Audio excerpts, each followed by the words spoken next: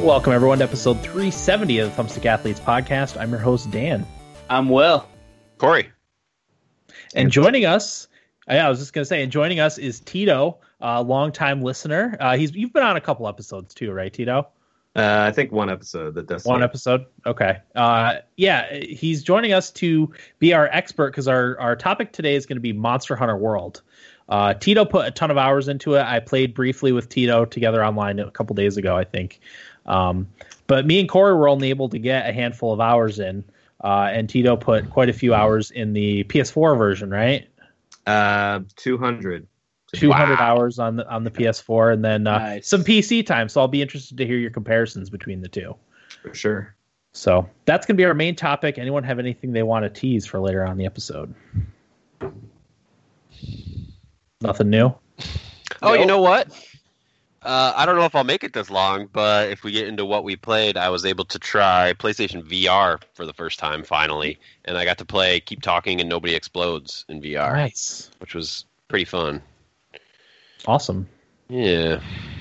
Will, anything? Not really. I got a ton of nibbly bits, but Nice. that's about it. All right. Tito, anything? I've been playing a lot of Ni no Kuni 2. Nice. Oh, okay. Love that You game. know, when you do. I actually played a mobile game. I played Reigns, which I talked about a couple weeks ago. I'll talk about why during Nibble Bits, but I really enjoyed that so far. So I'll talk briefly about that. It's a mobile game, but it's on kind of everything, I think, at this point. So, all right, well, let's get into Monster Hunter. So Tito, Monster Hunter came out last year, right? For PS4 and Xbox One, or was it early this year? It was earlier this year. I think it was around like February. If I'm not Was it mistaken. really? Yeah. I thought it was. Why did I think it was a fall release last year? Maybe because I was so excited for it. It's been a while because everyone Yeah. was waiting for the PC. Okay. PC version.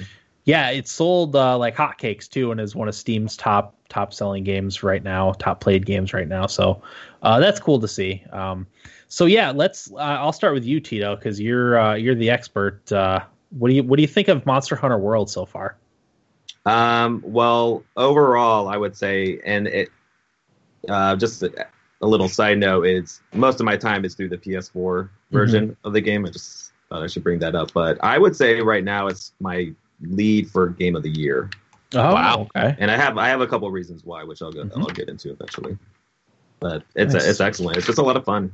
It's just a great game, and it's cool because back when it came out originally, back in January or February, it was a lot of new people coming into this series, Yeah. and just finding out about this gem, like, oh, it's been here the entire time, and now we're getting into it. And there's just, I think Corey said it best a while back. I remember it really is its own industry at this point. Yeah. Wow, I and- used to be smart. Yeah, while me and Corey didn't necessarily play Monster Hunter World a lot, we both played a lot of Monster Hunter 4 Ultimate. I played a little bit of Monster Hunter 3 also, so we were at least familiar with how the game works. And one thing Corey talked about, I don't think you said it on the episode, but I might have mentioned it. One of the things that was good for us having experience with the series before is we kind of knew what to do.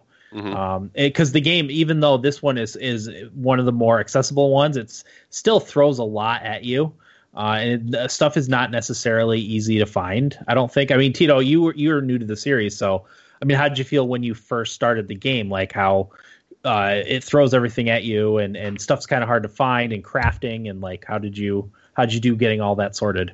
Well, I'm the kind of player that if I get into a game, I'll do all the YouTube videos of like finding all the little bits and details of it. And it was actually kind of fun that they don't tell you these things, and especially when you discover these things and you're like, oh, I can see how that can be really helpful. Or I don't know. It's just like it's just small little discoveries that just make you appreciate the game even more in terms of like, wow, there's this stuff too. Like I'm so used to these games that, and I'll kind of do a little comparison about it, but like a game like Destiny where it just feels very a bit more simple to the complexity of Monster Hunter World, but you learn that this game is very well thought out. Yeah, That's the impression I got. It's like very well thought out. You know, where you run into a lot of problems that you have to go through with other gamers complaining about it on Reddit or whatever. It's like, how do they not run into these issues? Whereas it seems like Capcom, you know, they've been doing it for so long and they know how to make Monster Hunter World, or they know how to make the Monster Hunter series at least. Yeah. So I enjoyed it. It was fun kind of discovering all the little details and how everything works. Yeah.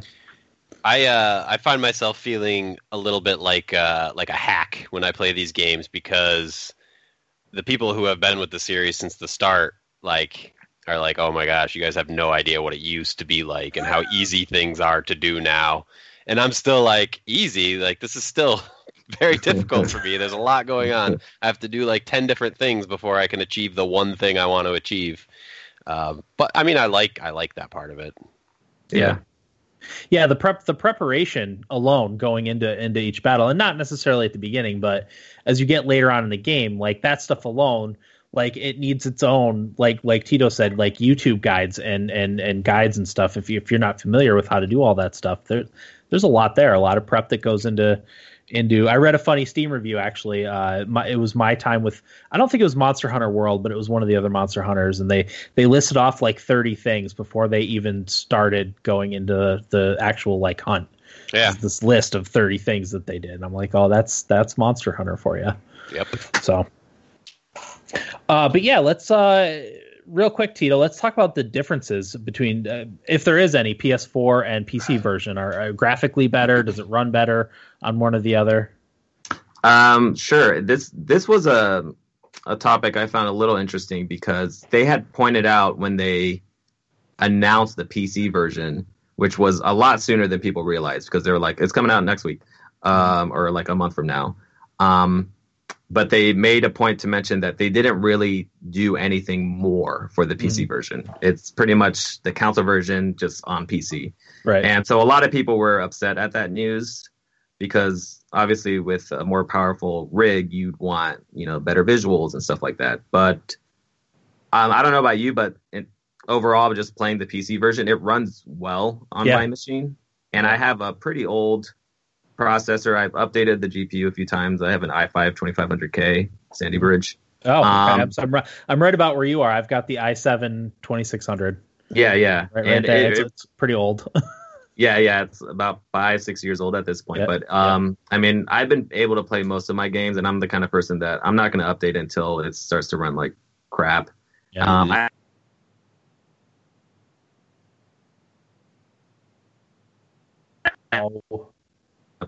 But it's pretty much the console version. And what I found interesting is I watched a Digital Foundry YouTube video of doing a comparison, and people have been finding this out about the game. Is not only is it not anything better on the PC version, but it apparently doesn't use a lot of your GPU. It's like very CPU heavy, and because Capcom had to learn how to do this, like they mentioned like this is kind of new for us, like porting this over to PC, and that's why I feel like so much time it took to get to the PC version to release. And you can kind of see why, because they found when they were doing tests, like some of the options don't do anything. Yeah. Ultra wide doesn't work. It like they have the option to have the ultra wide resolution, but it's still got the black bars on the side, like the normal 1920 by 1080. So that's perfect. They also found that like turning off, like there's one or two settings that if you turn off, you would think you'd get improved performance, but actually degrades performance. Funny enough. So some people are kind of upset about that, and I can kind of see it. But overall, the game runs pretty well. There's no like 4K textures or anything, but I'm fine with that. I really just wanted a version of the game that runs at 60 frames per second, which I get. Yep. So yeah, me too. And Corey talked about that when I think he was talking to us about it. But yeah, like I even just set the graphics with my NVIDIA, the game thing that sets all the graphic settings for you. I had it set like so it runs smoothly and it runs great and it looks great. Like I was very surprised. I might have gotten one or two brief frame rate drops, but it runs super smooth. Like I said, my it doesn't do the ultra wide, which is a little bit frustrating, but maybe eventually. Are you playing with controller? Yes, I have not tried the keyboard and mouse with it. I'm a little afraid to. With that type of game, I generally like to use the controller. So yeah, I can't see how keyboard and mouse would be more beneficial, and I feel like most people are just sticking with their controllers. Yeah, for the game, it just seems way more convenient. And it's seamless, It just just seems like it runs better or flows better that way. Corey, let's hear your thoughts so far on Monster Hunter World. I love it. You love it. Me too. I really do. It's not as addicting as other games, and I think part of that is because a hunt takes so long sometimes that you could do like a half-hour hunt, and then by the time you get back and get all your equipment upgraded and your item box situated and everything organized, you kind of feel like you accomplished quite a bit. So I have an easy time putting it down, but that's not necessarily a bad thing, because I tend to gravitate towards games that I'm addicted to, probably because that's what addiction is.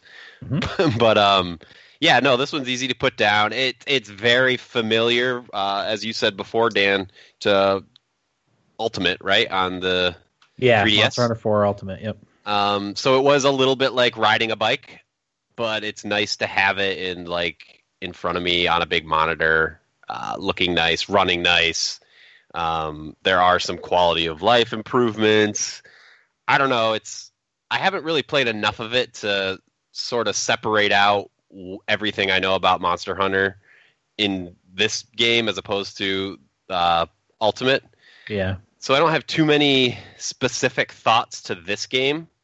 I've got a couple because I tried the Monster Hunter Generations demo on Switch earlier today. Okay. So that's like the old style of the game. So I wanted to have that because I didn't remember much about Monster Hunter 4 other than like that I used the battle horn as my weapon, and I kind of remembered how to use that. But it's one of the things is the zones. Like when you go into a hunting zone, it's very clearly separated. Mm-hmm. And you even have to like go and like load when you're switching areas. It's a very small area, then you switch to another, and it's broken up very easily. Oh, that's right. I forgot about Monster Hunter World. Everything is together. Yeah. And like I got lost a couple times. I played with Tito, like I said 2 nights ago, and I got lost when I don't remember what we were fighting. But it was a great Jagras. Yeah, great Jagras. That's what it was. And I could not find where he went. It took me like probably 2 or 3 minutes to get caught up. But yeah, everything's together. It looks a lot better, and it feels more natural to have that. But yeah, I definitely got a little confused there. I like the now that I'm thinking about it, the addition of the scout flies. I don't think that was a part of. That's a new thing. And actually, there's a mod to turn that off because longtime monster hunters don't care for the easy mode of the scout flies. There you go. But I like them too because they kind of highlight stuff on the map, and they go to like footprints that you might not necessarily have seen. Yeah. In your wanderings. Yeah. I like that too. It's just a clever way to have the quest trail, or what is it normally called? Yeah, like the quest trail. Quest marker or whatever. Yeah. Feels more natural. Tito, I know you're gonna try a variety of the different weapons. You wanna talk about that a little bit? What did you start with first of all when you? So when I first started Monster Hunter World, I gravitated toward the insect glaive, and that weapon is really cool. So there's 14 weapons overall.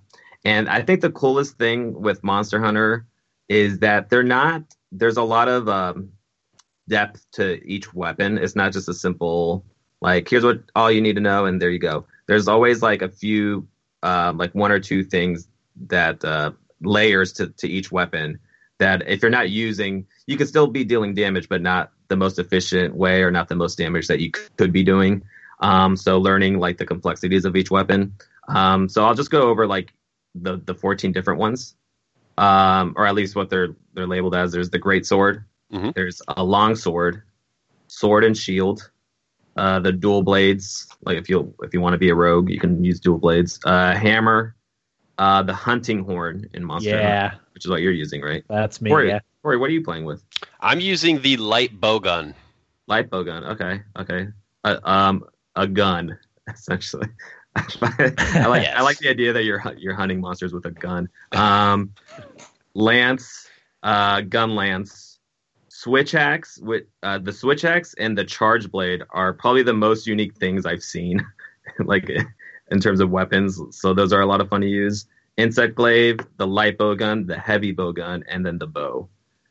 So I first put in most of my time as insect glaive, and then at some point I switched to the hunting horn on PS4 because anytime a hunting horn user joins someone's quest, everyone like has an orgasm essentially, because they're like the most unique. They're the least used weapon in the game. I remember watching YouTube video going over like the percentages of users and which weapons they're using the most, and I think the longsword was the most popular, and around literally 1% were your hunting horn users. Wow. Yet anytime they join a quest, everyone loves it because it is such an effective weapon. But yeah, insect glaive is really fun. I don't know. Do you want me to go into how they work, or?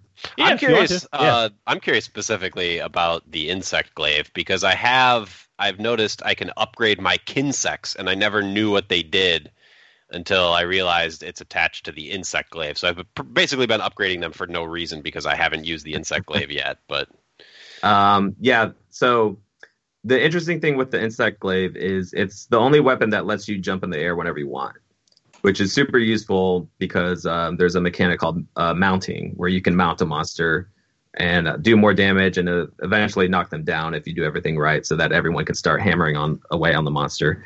And the insect, or kinsect as they're referred to, they just provide that's how you can get an element with your weapon.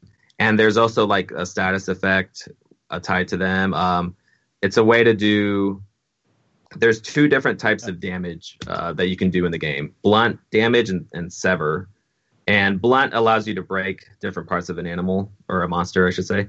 And sever allows you to cut off mainly the tail. I think the tail is the only thing that really is cut off, and it's in the game where the tail will actually fall off, and that's an extra part that you can carve. So what's cool is kinsects have different, while the insect glaive part, the little, I don't even know how to describe it, the harpoon type thing, or spear type thing, is mainly just sever. The kinsect can either be a blunt type of kinsect or a sever type of insect, and you can actually cut off a tail by shooting your kinsect at the monster if you're aiming it right, depending on what kind of damage it does. Oh, that's awesome. Yeah. So I mean, there's a lot. Once you know all the little ins and outs of your weapon, it's not anything overwhelming. The ones I've stayed away from are the light heavy bowgun and the bow and arrow, just because there's ammo that you have to consider with them, and that's just, I never got into that stuff. It's a bit much for me. Generally, you kind of want to focus on, if you're new to the game like I was, just focus on one weapon and master it. So yeah, I don't even remember why I picked up the hunting horn as my first weapon. I remember, like, in Monster Hunter 4 Ultimate, like, there's a part where you could test all the different weapons in like a battle. And I did 2 or 3, and I was like, I didn't feel them, and then I did the hunting horn. You're a battle horn hunting horn That was user. Awesome. It's written on you, man. Yeah. Yeah. I could tell. Like, I was not life of the surprised party. when you told me. I asked you what weapon you're using. You were like, battle horn. I was like, yeah, I figured. Yeah. Yeah, and I talked about this too. But one of when I played Monster Hunter 3 when the Wii U first came out, I just didn't when I first got my Wii U, I didn't get it. And it wasn't until I played Dark Souls that I started to appreciate the slower combat. I was like, how can anyone like this slow a combat? So, but like I said, once I played Dark Souls, because it was so much slower than anything I had played before, I got to appreciate the more deliberate attacks and stuff and the planning that's involved with that. I really started to appreciate that much later. Yeah, that's where the insect glaive can be kind of dangerous, because it's so much faster and mobile than most other weapons. I think the only other weapon that allows you to move pretty quick as the dual blades, but with the insect glaive, you're jumping all over the place and boosting and just launching yourself all over. And some people have mentioned it kind of ruined the game for them in terms of like they don't go to any other weapon once they try the insect glaive. Like if they switch from like a great sword and then they kind of play around with the insect glaive, they're like, oh my god, this is way more like not so much fun, but it feels like you can do and react a lot quicker with it, and you're just jumping all over the place. It feels really awesome that they're like everything else feels too slow to go back to. So yeah, it was definitely an adjustment to get used to the slow. And the battle horn is not a fast weapon by any stretch. I love the hunting horn though. Yeah, battle horn, hunting horn, the same thing. But I love it because at one point to make it more popular, they actually buffed the weapon, and it was already great technically because it's essentially a support weapon, but once they buffed it, it was like a legitimate damage dealer too. Because some of the buffs, you're boosting everyone's attack. Yeah, you know, there's something called earplugs that allow you to withstand a monster's roar, and some of the hunting horns play a melody that gives everyone earplugs. That little boost, so now you can, if you're on a team, like say you're on a squad, they can spec themselves out knowing that, oh, I don't need this armor that provides earplugs because my guy over here is a hunting horn user and he'll be able to give everyone earplugs. It's awesome. It's great. I love it. Nice. Okay. Dan, which weapon did you say you're using? Hunting horn. Hunting horn. Oh, you are using hunting horn. Okay. Yep. Yep, that's what I picked up in Monster Hunter 4, and that's what I got used to, and sticking with it. Love. Yeah. It's a great weapon. So the reason I chose the light bowgun, I don't know, Tito, you would probably be the only one that may be familiar with Space Dandy, the anime, by the team that did Cowboy Bebop. But anyway, I made my character look like Dandy in Space Dandy. And is that on Netflix? I don't think it's on Netflix. It may be on Hulu. I think it does sound familiar, actually, now that you mention it.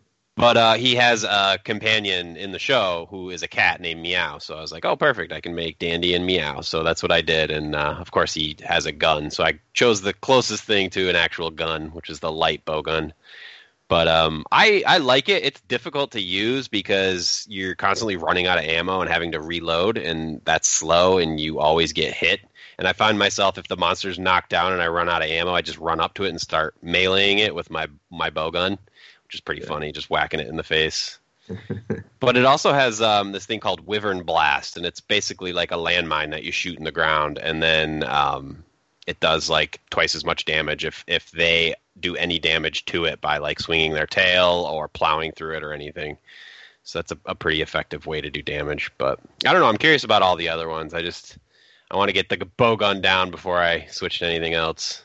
Yeah, there's I didn't even get into with the insect glaive since it's been a little while, but you can shoot. The way it works is there's different colored stat boosts that you can get with your insect glaive, and it's mainly color based: red, white, and orange, and technically green as well.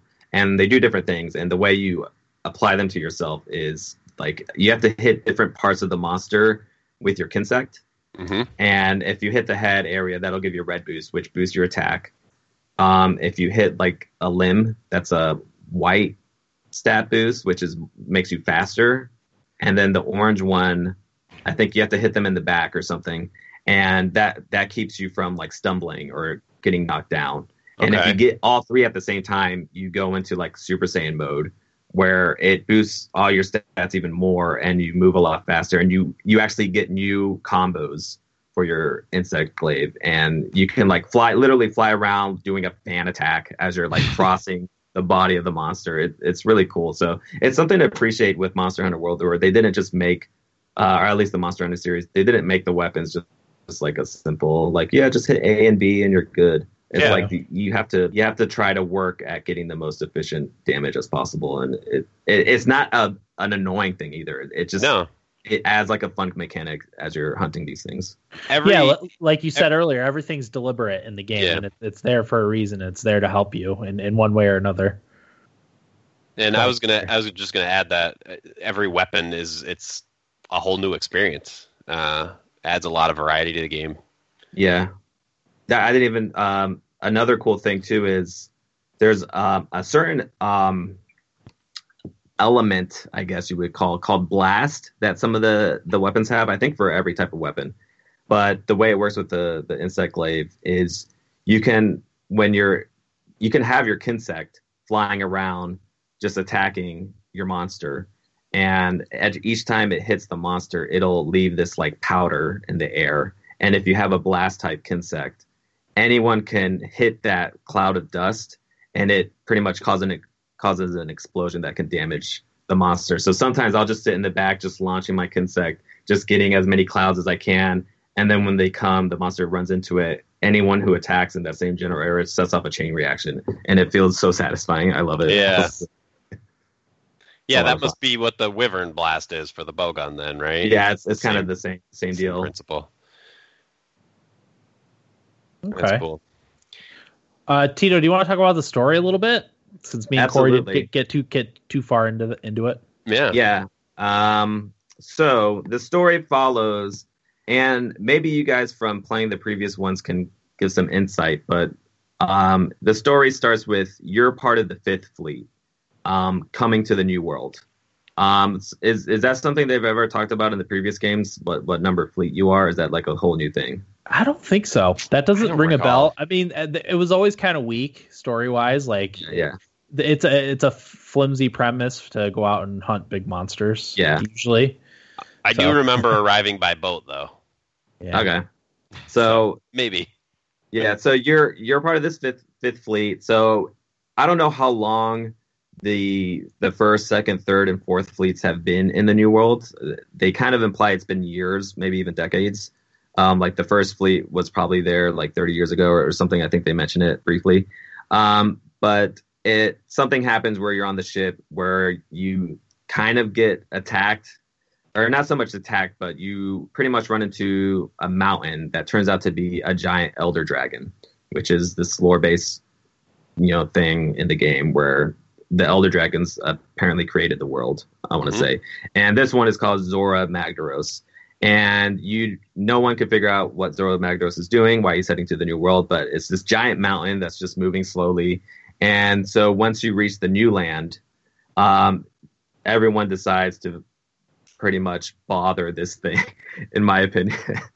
It's just funny to me how, like, we're just terrible people hunting monsters, killing them, and then just bother. So the story is you meet up with the commander, and everyone's trying to figure out what is Zora Magdaros doing, where is he headed, and it turns out he's this giant elder dragon is on this pilgrimage, and I won't spoil too much after that, but that's pretty much the quest line is you essentially he does. The commander actually at one point says, I want to capture this thing, which is just a dick move. Yeah. But that's the story. Okay. And that was actually a really cool moment for me being new to this game, is when you reach the New World. You're kind of the boat pretty much dismantles, gets crashed on a mountain or something like that. And you have to regroup with everyone, and someone helps you find the base camp. And that moment of reaching Astera, which is what the little village base camp is really cool, because it just feels so well lived in. Mm-hmm. Like all the just little houses on everything moving and all the wood, like there's just so much going on around you, and it's just kind of overwhelming at first, but it's so neat. And as you progress through the story, there's actual visual changes that they add as you go through it. That's actually really cool. I really enjoyed that part of the game. I'm glad you brought Astera up, Tito. I got a strong the pirate headquarters in Hook. Mm-hmm. That's the vibe I got. Oh yeah, sure. Bits and pieces of old ships here and there, and they even have that crocodile just standing out. Yeah, no, that's a really good point, because it really does feel like that. It's just like it's cool because if you look up, there's like half of the ship, just kind of like that's part, and people have made that into the little village house, and the different layers of the ship and stuff. It's really cool. Okay, but that's pretty much the story. Mm-hmm. The main part. Corey, do you have anything else you want to add about Monster Hunter World? Are the special items new? I got the ghillie suit, which is pretty cool. Ghillie suit. That was the first one. The specialized tools. Specialized tools, yeah. Yeah. There's different types of pretty much gear that you can use to help you on your hunts. I don't know if they've had them in the previous games, but there's a lot of different types. And there's also something called boosters. Mm-hmm. Have they had that in previous games? Yes. Okay. Yeah, so they have that. Boosters, wait, do you mean for like the quest boosters or? Yeah, they're actual, like these. There's these. It's the same type of tool thing that you can equip with you, and there's like the one you get. I think that's very first is just a healing booster. You launch it, you put it in the ground, and anyone in that area will get healed over time. Oh. So it's kind of like the ghillie suit allows you to hide from a monster. There's one which is here's a tip if you guys continue to play, and you get it pretty early on. It's called the Vitality Mantle. And that pretty much makes you invulnerable to damage. So definitely, once you get that, just equip that and use that for most of the game. Split up into two halves. You can pretty much use that the entire first half of the game. Yeah, so. That's good to know. Yeah, I'm also curious, Tito. You could probably answer this. Where can I get better equipment, or does that just come from playing the game? Because as far as I can tell, like I have fully upgraded my leather armor, and there's nothing else I can craft. Does it say when you say fully upgraded, it tells you max? Yeah. Okay. You want to, as you progress through the story, you'll find new monsters, and once you encounter a monster, and I don't know if you even have to defeat it, but if you go back to the smithy where you craft all your stuff. Mm-hmm. It'll then have that monster's armor set, and the harder the later monsters will start with the base stat that will be higher than your older armor sets. Right. Okay. And you'll hit certain milestones in the story where it'll let you know, okay, all your armor sets can now be upgraded even more. Gotcha. So that max will eventually disappear, and then you can keep upgrading it if you want. Okay. So just keep playing. Yeah. I wish there was a transmog option. There actually is a mod that someone introduced in the game, but I'm kind of scared of using mods in fear of getting banned based on the good point. Stuff and all that stuff. But I because I only play games to look good. I just want my character to look dope. They have to look cool. Yeah, and it sucks because you have to like use the armor or weapon that's like going to be most useful to you, and I just want to look badass. Yeah. Like I don't want to use this dorky, because some of the armor, it's fun, but it's just so silly. Some of these things that are, I think the funniest joke is there's an armor set that you get from insects, from killing the small insects that aren't really anything in the story. But if you kill enough, you can build this gigantic suit of armor. That's just makes no sense whatsoever.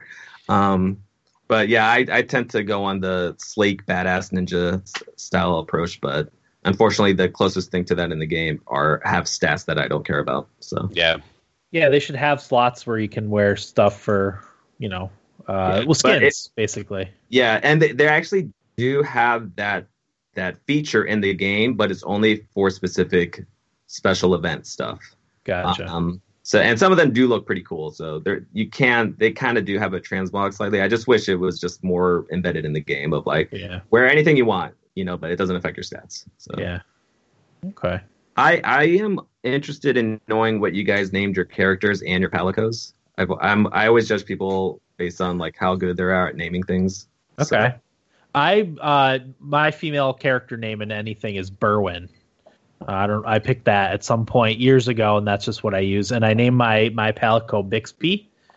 Solid name. It's like the Samsung voice assistant thing. Oh, okay. Bixby. So I figured since the Palico would be assisting me in a lot of things, that's what I would call it.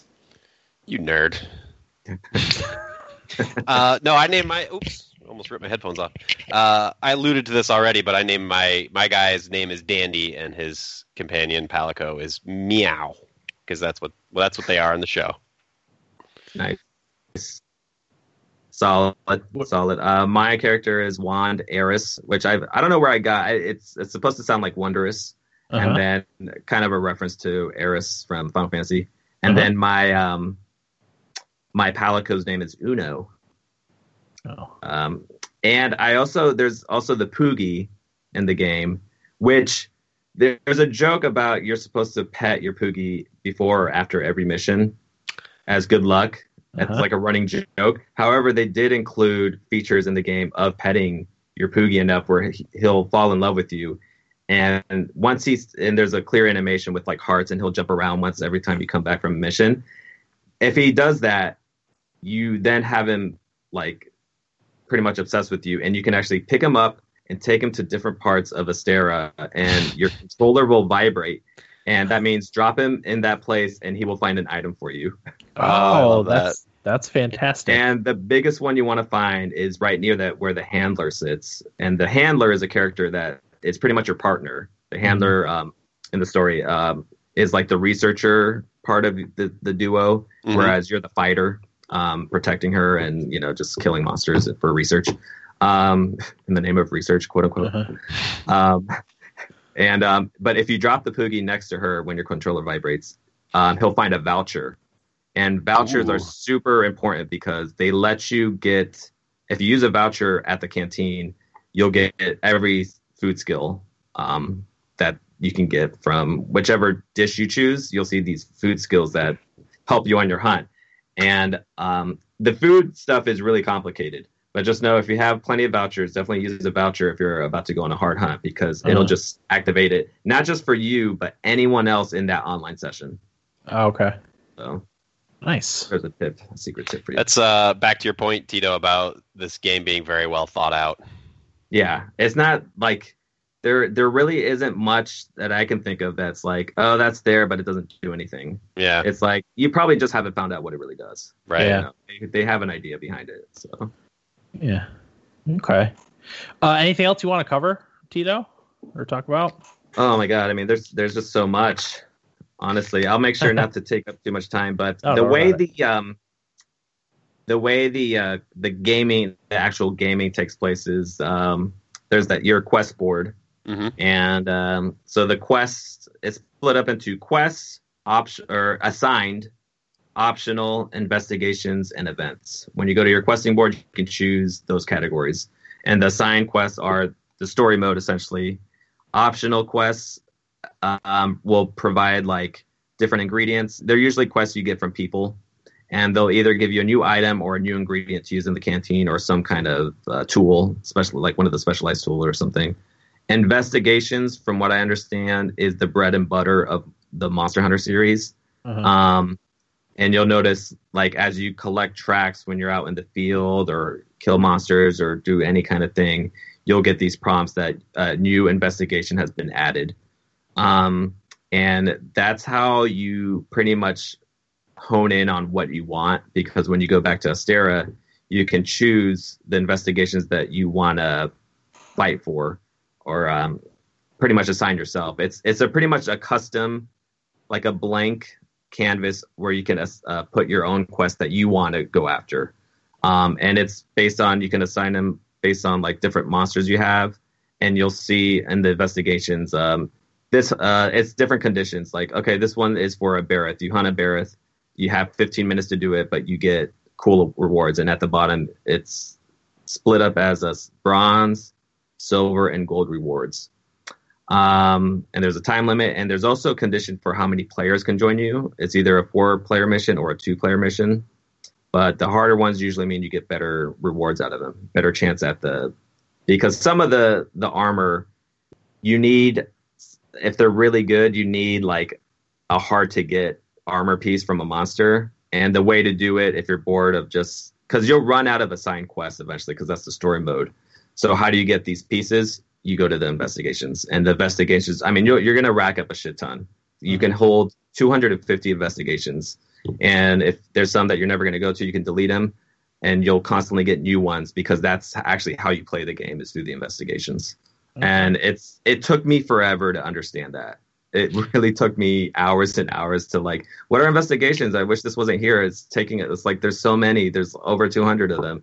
And I learned, no, that's how you play the game, is through all that, because you got to look at the rewards you get. And then if you're trying to get, an Anjanath gem or whatever, it's like, well, that's like the hardest item to get from an Anjanath. It's like, well, you got to go do the investigations that reward the gold reward box. So that took a long time for me to understand. If you're new, that's probably something that you're just not going to get for a while. Yeah, and I'm pretty sure I just have them all checked. Like every single investigation I have checked is on. So I should probably go in and find out which ones I actually really want to do. And then the events are the special weekly, monthly events where you probably heard back when it came out on PS4, like there's an event for getting Aloy from Horizon Zero Dawn. You can get an Aloy skin and her bow. There's also, if you play Street Fighter, you can get the Ryu skin, which is hilarious to me. But all that stuff is under the events section category of the game. So, and there's something else that we didn't do when we played together, Dan, and I'm kicking myself. There's something called guild cards in the game.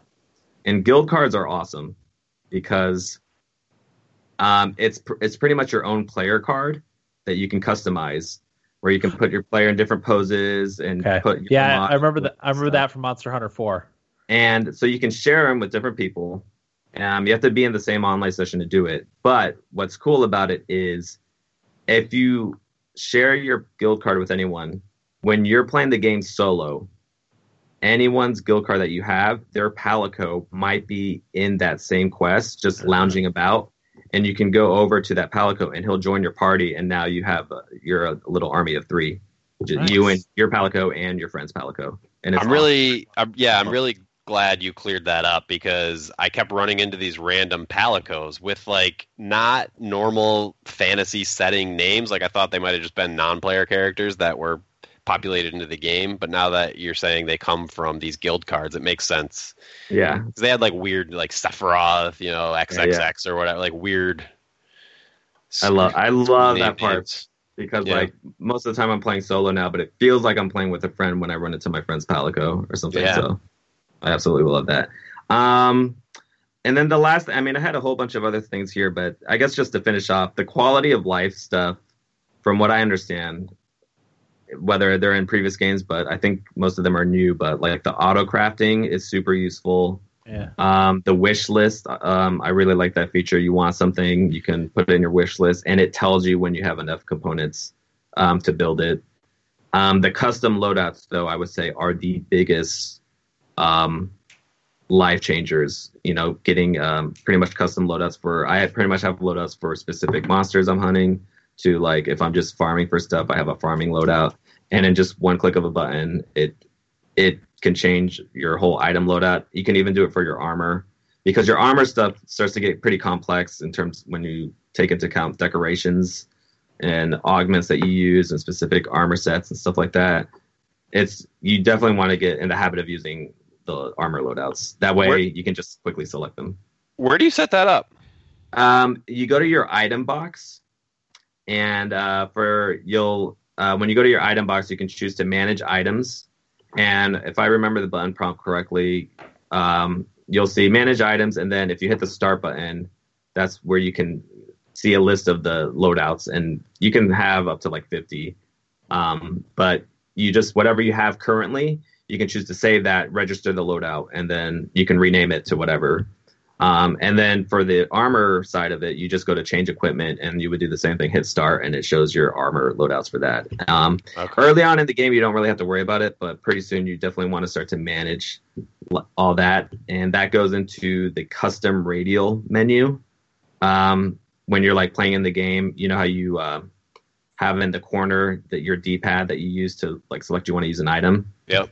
I definitely recommend getting used to using the radial menu instead, which is when you hold, I think, L1, and then it brings up a little radial thing, and then you can quickly from there, with your right thumbstick, you can then choose items.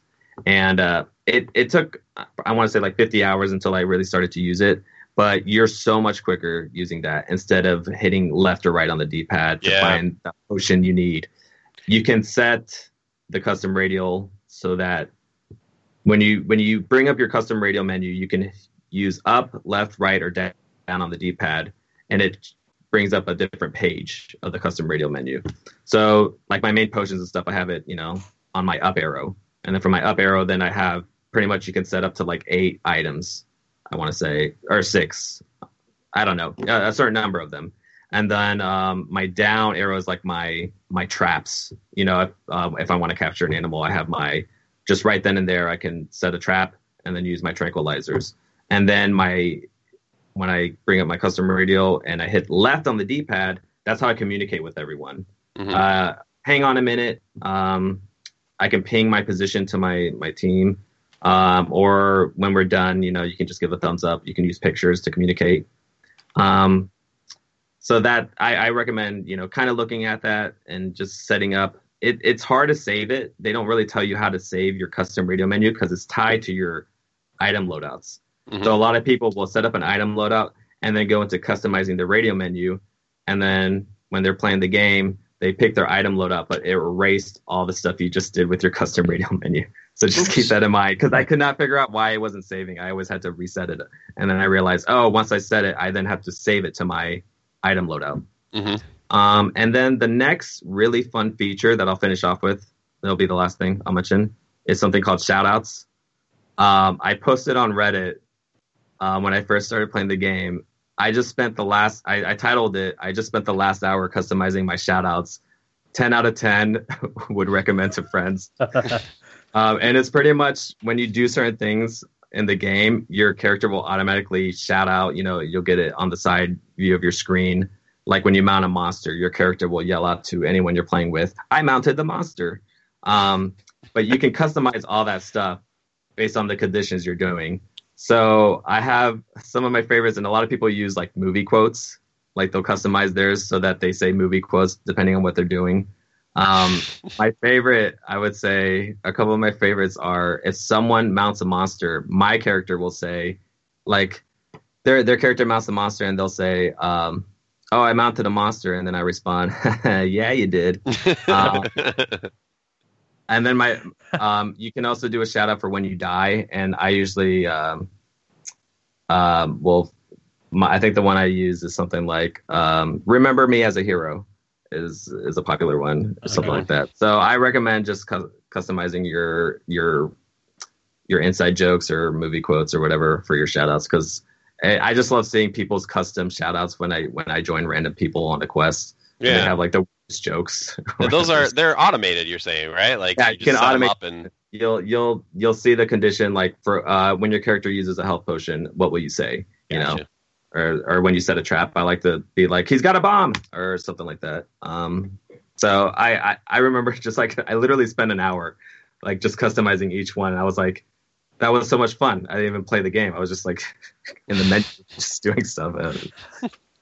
So nice. But yeah, it's my game of the year so far, mainly because in this trend of games as a service, I feel like so many gaming companies have not been able to successfully do it, at least in the console realm. I know that MMOs have been around for a while on PC and stuff. Yeah. There's a lot of console users, and that's becoming more mainstream in the console generation, where, you know, Destiny was a popular one where Destiny, Sea of Thieves, The Division, these games that they are just not, they're trying to be a games as a service, but they don't have the content in place to satisfy gamers for more than a month. Mm-hmm. Yeah. And Monster Hunter World was the first game I played where they not only were prepared, but they had plenty of stuff down the pipeline.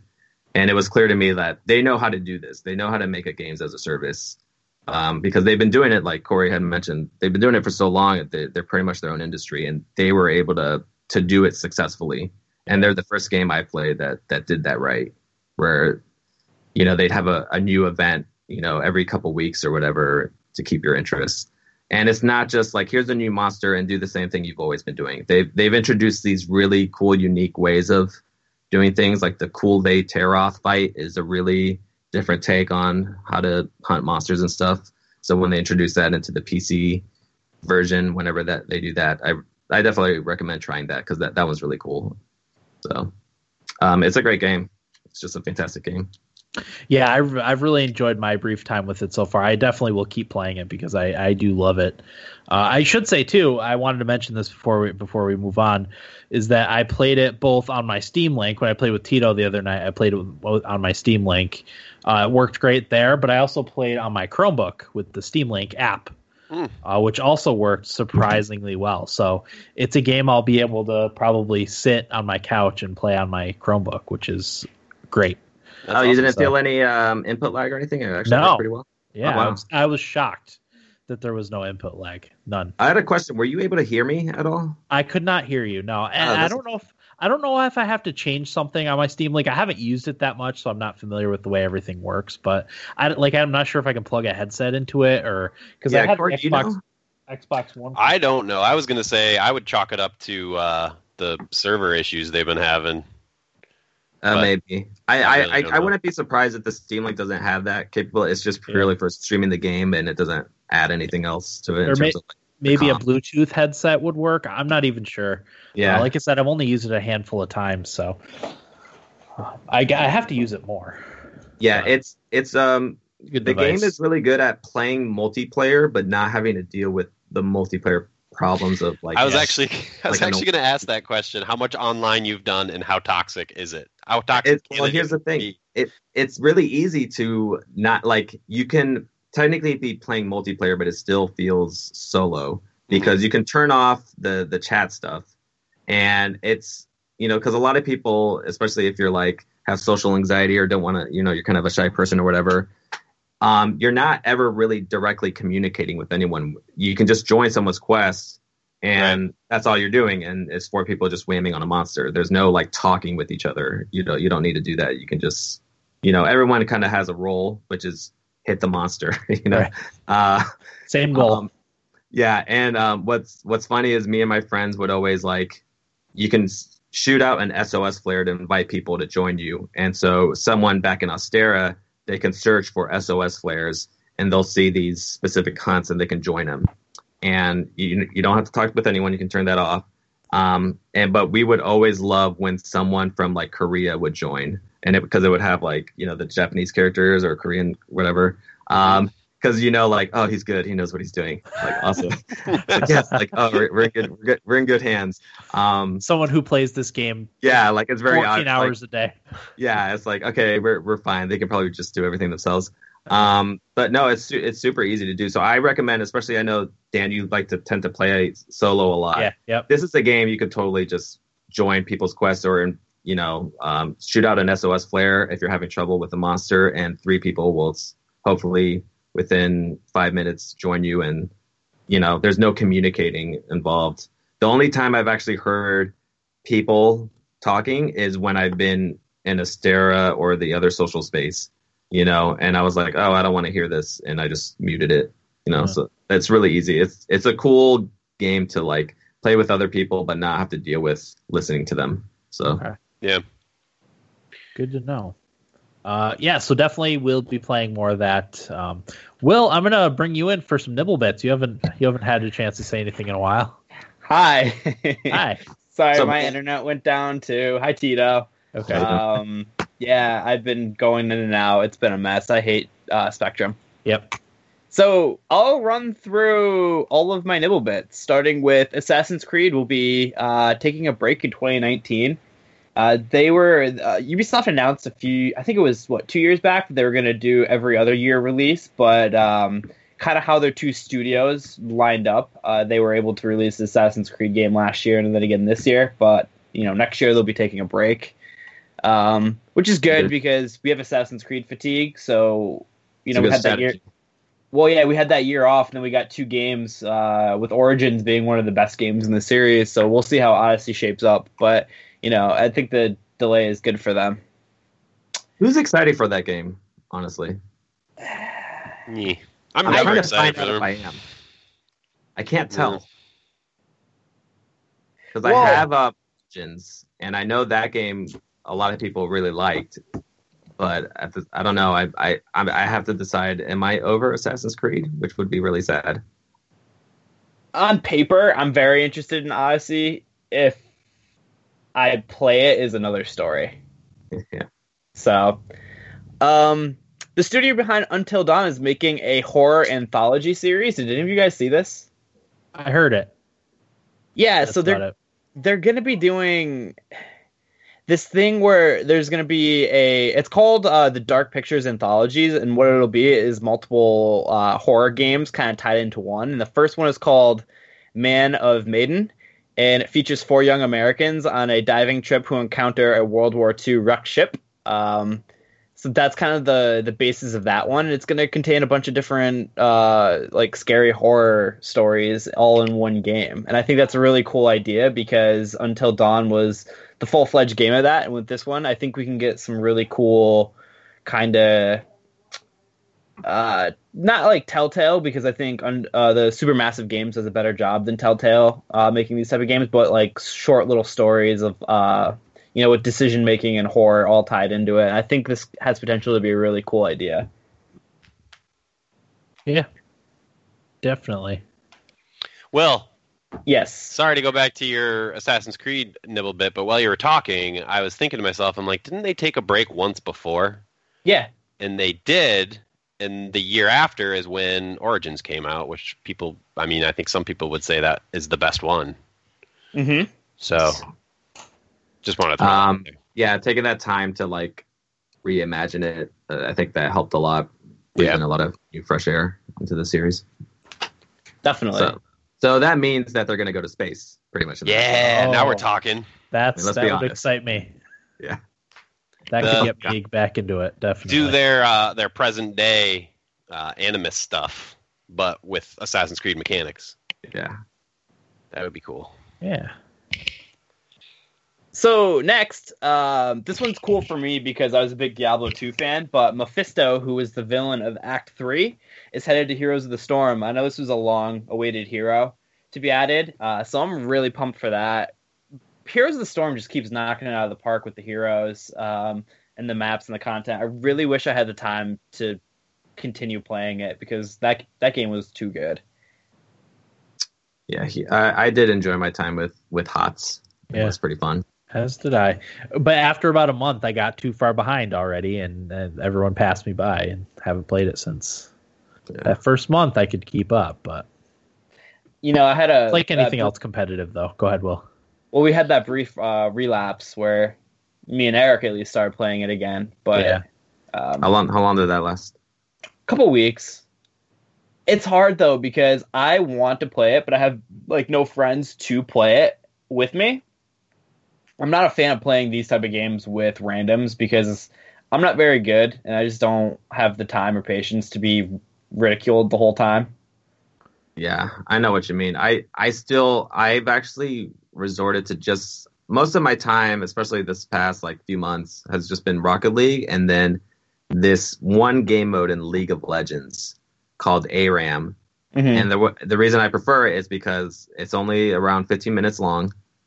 And it's not the serious game mode that you see in the esports tournaments and stuff like that. So most people don't take it too seriously, and that's all I play. Because I'm never going back to the normal game mode in League of Legends. Because fuck that, I was just so I do not want to deal with those people. And I don't have 45 minutes to be playing a game like that. Every time it's just it's way too long. So ARAM is a nice medium, happy medium for me. It's the same with me with Overwatch. I like to play the mystery heroes where you respawn as a new hero every time you die. And it's the same thing. People don't take it too seriously. A lot of people use that to experience other heroes that they might not otherwise play. And it's just way more fun because no one's yelling at you because you picked the wrong character or you're not doing the right thing. Everyone's just goofing around, and it's way more fun. Yeah. Continue, Will. So, 2 more. Real quick question. Did anybody tweet the Life is Strange 2 stuff? No. Crap. So 3 more. I gotta find the Life is Strange. Was that announced at Gamescom? So it was teased beforehand, but the concept of the game was announced. I guess from what I remember, it's 2 brothers who something happens, a cop dies, and they're trying to flee to Mexico. They're on the run. Yeah, they're on the run. They're trying to flee to Mexico. So that's the basis of that. And one is an older brother, 16, 17. The other is a 9-year-old kid. And you kind of got to be that father figure to the... Yeah, he has... The younger brother has telekinesis, too, apparently. Oh, so that's how it's going to come into play, huh? Yep. I brought up. There's a video in the chat if anyone's interested. It's the official gameplay. Apparently, they start in Seattle. Yep. So maybe on their way down to Mexico, they drive through Arcadia Bay. Well, Dan, you know that teaser we talked about a few weeks back? I was pretty positive I saw Arcadia Bay.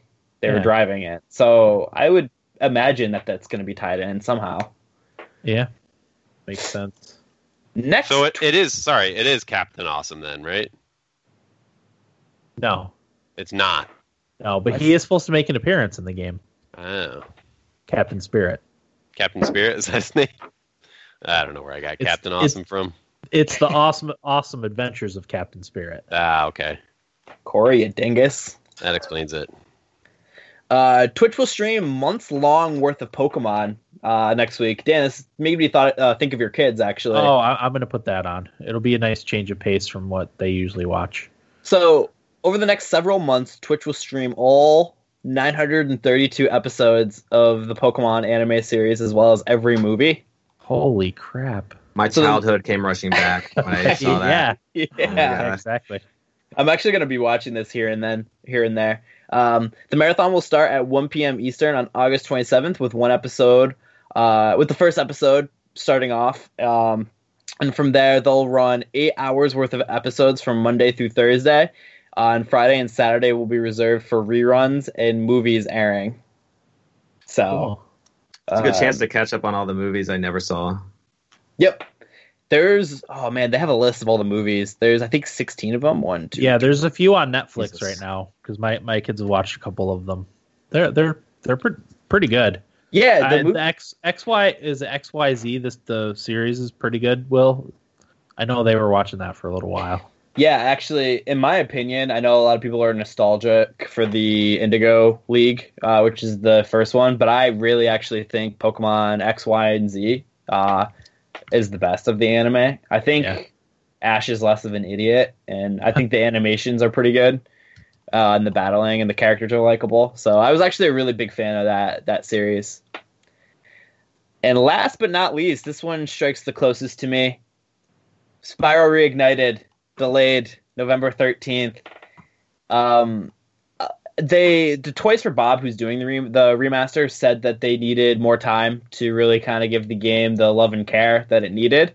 But I guess there was rumors going around that the developers were trying to go to Activision to get them to delay the game because they didn't think it was going to be ready for the deadline. Activision said no. And then with all the big deal about the games 2 and 3 not being included on the disc, supposedly, this is what I was reading online, that they actually convinced Activision to delay it, and with this delay, they're going to have the second and third games on the first disc, so all of them will be on it. Mm-hmm. So, as bummed out as I am this got delayed, it's kind of a good thing, because they're going to have... I think we talked about it when this first broke, and I think I said, I wonder if they're not putting games 2 and 3 on there because they're not going to have enough time to do it because they're running behind. And it turns out that they were still working on the third game. So I think what we came up with, Dan, when we talked about it, is in fact true. What's that? They weren't going to finish the games and be able to put them on the disc in time. Oh, gotcha. So I think that's why they ended up doing it, and they actually were able to convince Activision to delay it. So. I could be proven wrong, but I just need a Steam or Switch confirmation. It's rumored to be everywhere, and it's leaked a few different places, but I need official. Yeah, official. Let's get it done. Yeah, definitely. I think Crash was 6 months after release date that it came to PC and Switch. Yeah, that sounds about right. So it might be the same thing. I don't know why they wait for these two. Like, why Yeah, true. It's evil. I don't like it. That's what Grand Theft Auto did. Grand Theft Auto 5. They did the Xbox 360 PS3 version, and then they did PS4 and Xbox One versions, and then they did the PC version last. So yep. Drew it out as long as they possibly could. Just evil. It is just evil. It is evil. Anything else, Will? That's it for me. Okay. I got a couple quick ones. The first is that Valve is working on something called Steam TV, and this launched briefly during the International. It's Apparently, from what I gather, it's supposed to be a Twitch competitor. Yet another Twitch competitor, Twitch and YouTube gaming competitor. But yeah, the website leaked briefly during the international, and all you could watch was some of the international. So I think they've since taken it down. They haven't officially announced anything about it, but that's that. Who knows what's happening with that? But and then for my next nibble bit, Reigns, which I talked about me playing. I played today for a little bit. They announced a Game of Thrones version for Reigns today, which I'm pretty excited for, having played Reigns now and enjoyed it quite a bit. I'm very excited to play the Game of Thrones version. So, Corey, I don't know if you'll be interested in it, but I don't know anything about it. So everything I know you just said. Okay. Yeah, it's good stuff. I'll talk about the game during our what we played. So, cool.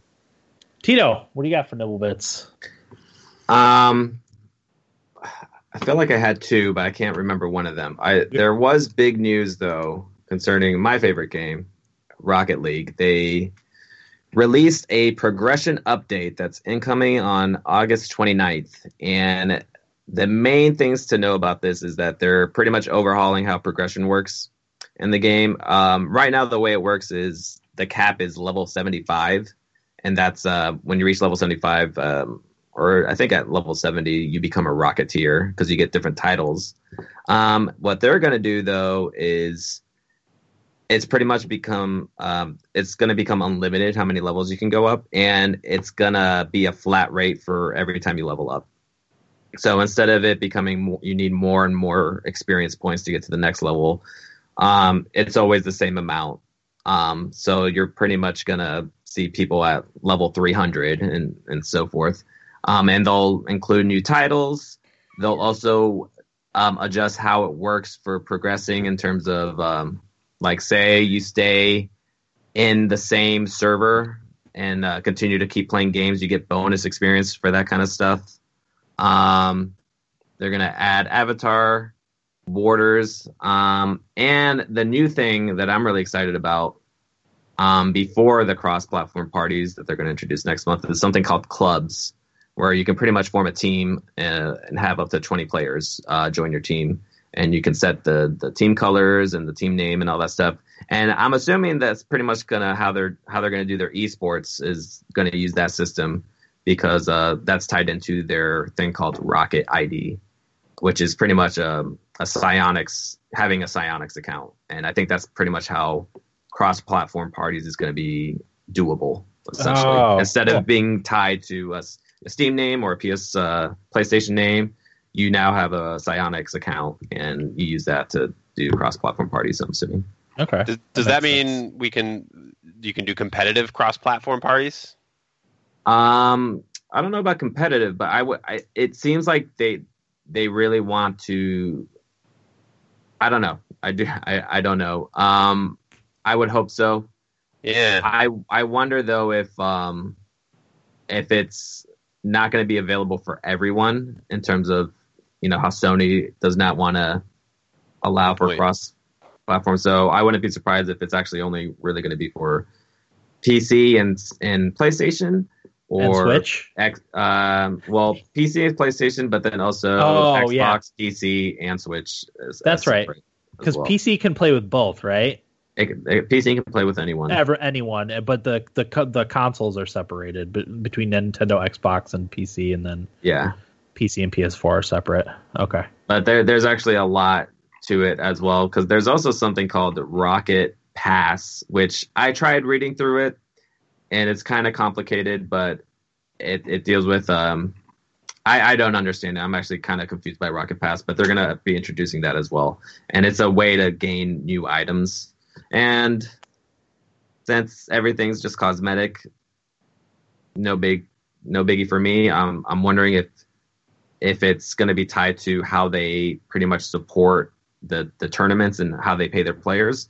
Because the way it works is all the purchase, if you purchase keys, all that money goes toward the prize pool. I don't know if that's going to be the case with Rocket Pass, but a lot of cool stuff coming up for Rocket League. Okay. Real quick, Tito. I wanted to thank Hillary Clinton's ass for following us on Twitch. They demanded to be mentioned by name. So okay. Yes. All right. Thanks, Hillary Clinton's ass. Thanks for the follow. So go ahead.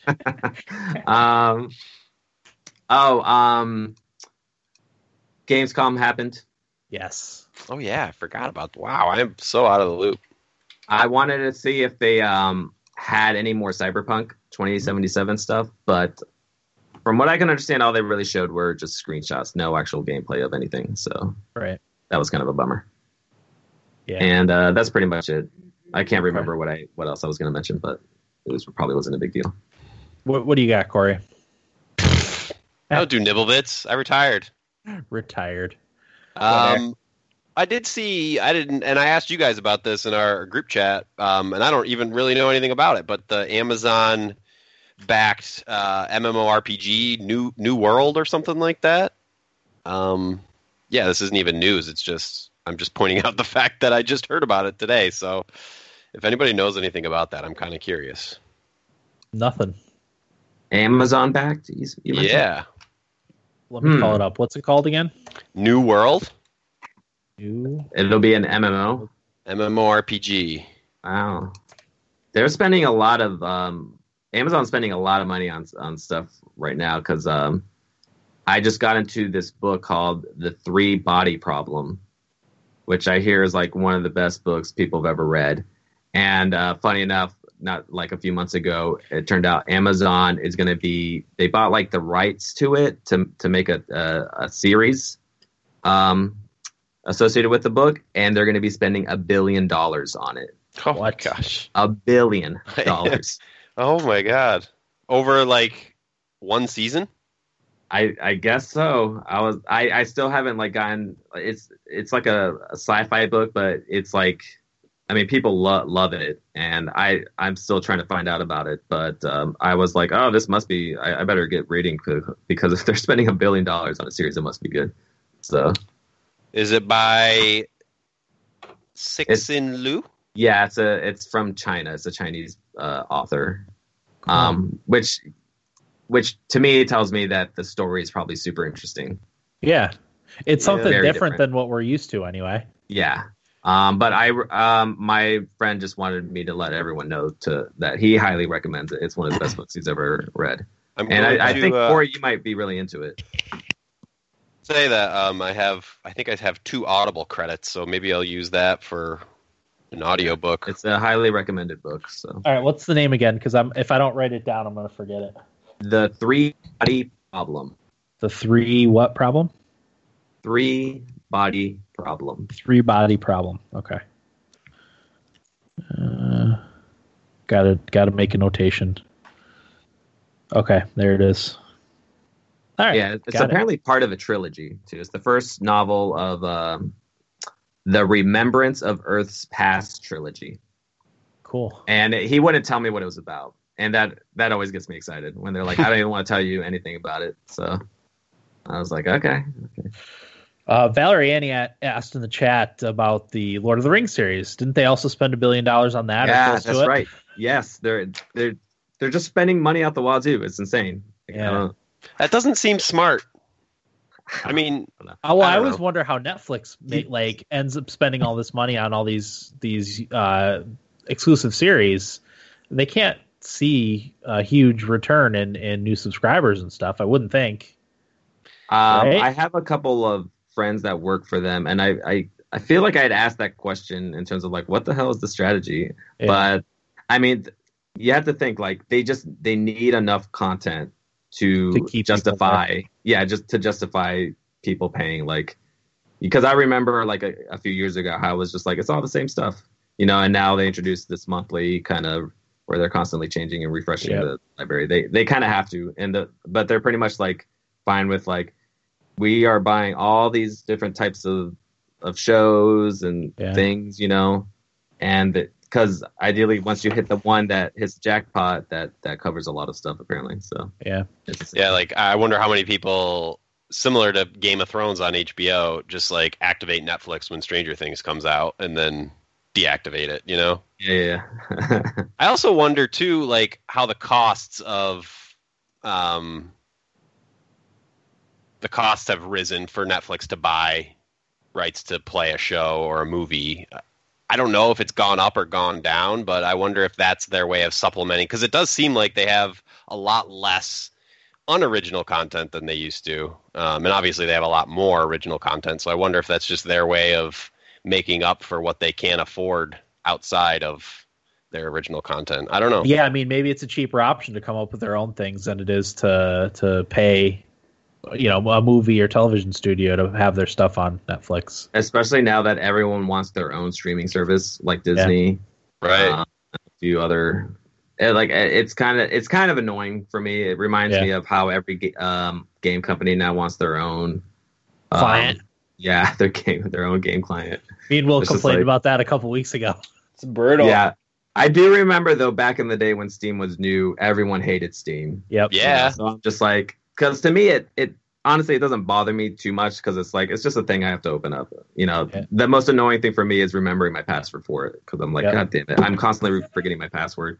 Yeah, Origin, because it keeps me signed out for whatever reason, and it doesn't remember the password, and I have to reset it every single time. Yeah, I remember way back in 2006, I bought a computer game from Walmart called The Ship that I thought looked cool, and it was a Valve game. That meant nothing to me at the time, but it required me to install Steam, and I was so annoyed. I'm like, what is this? Why do I have to download this whole other client to play this one game?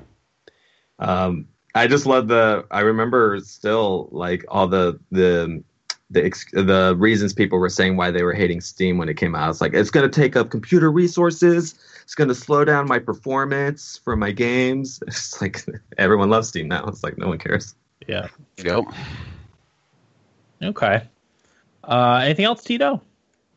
That's all I can think of. Okay. Oh, Corey. We're on Corey. Did you have anything else, Corey? No, but you can sign up for the alpha for New World. Okay. If that interests anybody. Let me see if I can read a little paragraph or something about the game. Yeah, I've got something up in the chat, but it's just like a behind-the-scenes graphical thing. It's not gameplay or anything. Yeah. That I can tell. I can't find a good digestible paragraph. It looks like New World. It looks like it's set in the Age of Exploration. When I'd say that's a fair guess, Dan. Yeah, when that's what it looks like. Well, here's some gameplay right now. It looks like a conquistador, landing in eastern South America someplace. Yeah. Exploring the jungles. Oh, join a company and work together to claim territories, build thriving settlements, fight off player bandits, and push back the dark and wild forces that occupy the land to leave your mark on history. Adventure, exploration, and opportunity await you. Okay.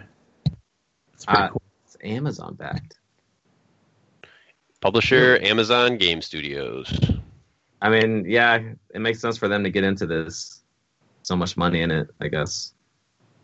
Might as well. He's the richest man in the world, so of course I wonder they're gonna. I wonder if this one's going to be $1 billion. Yeah. Oh my god.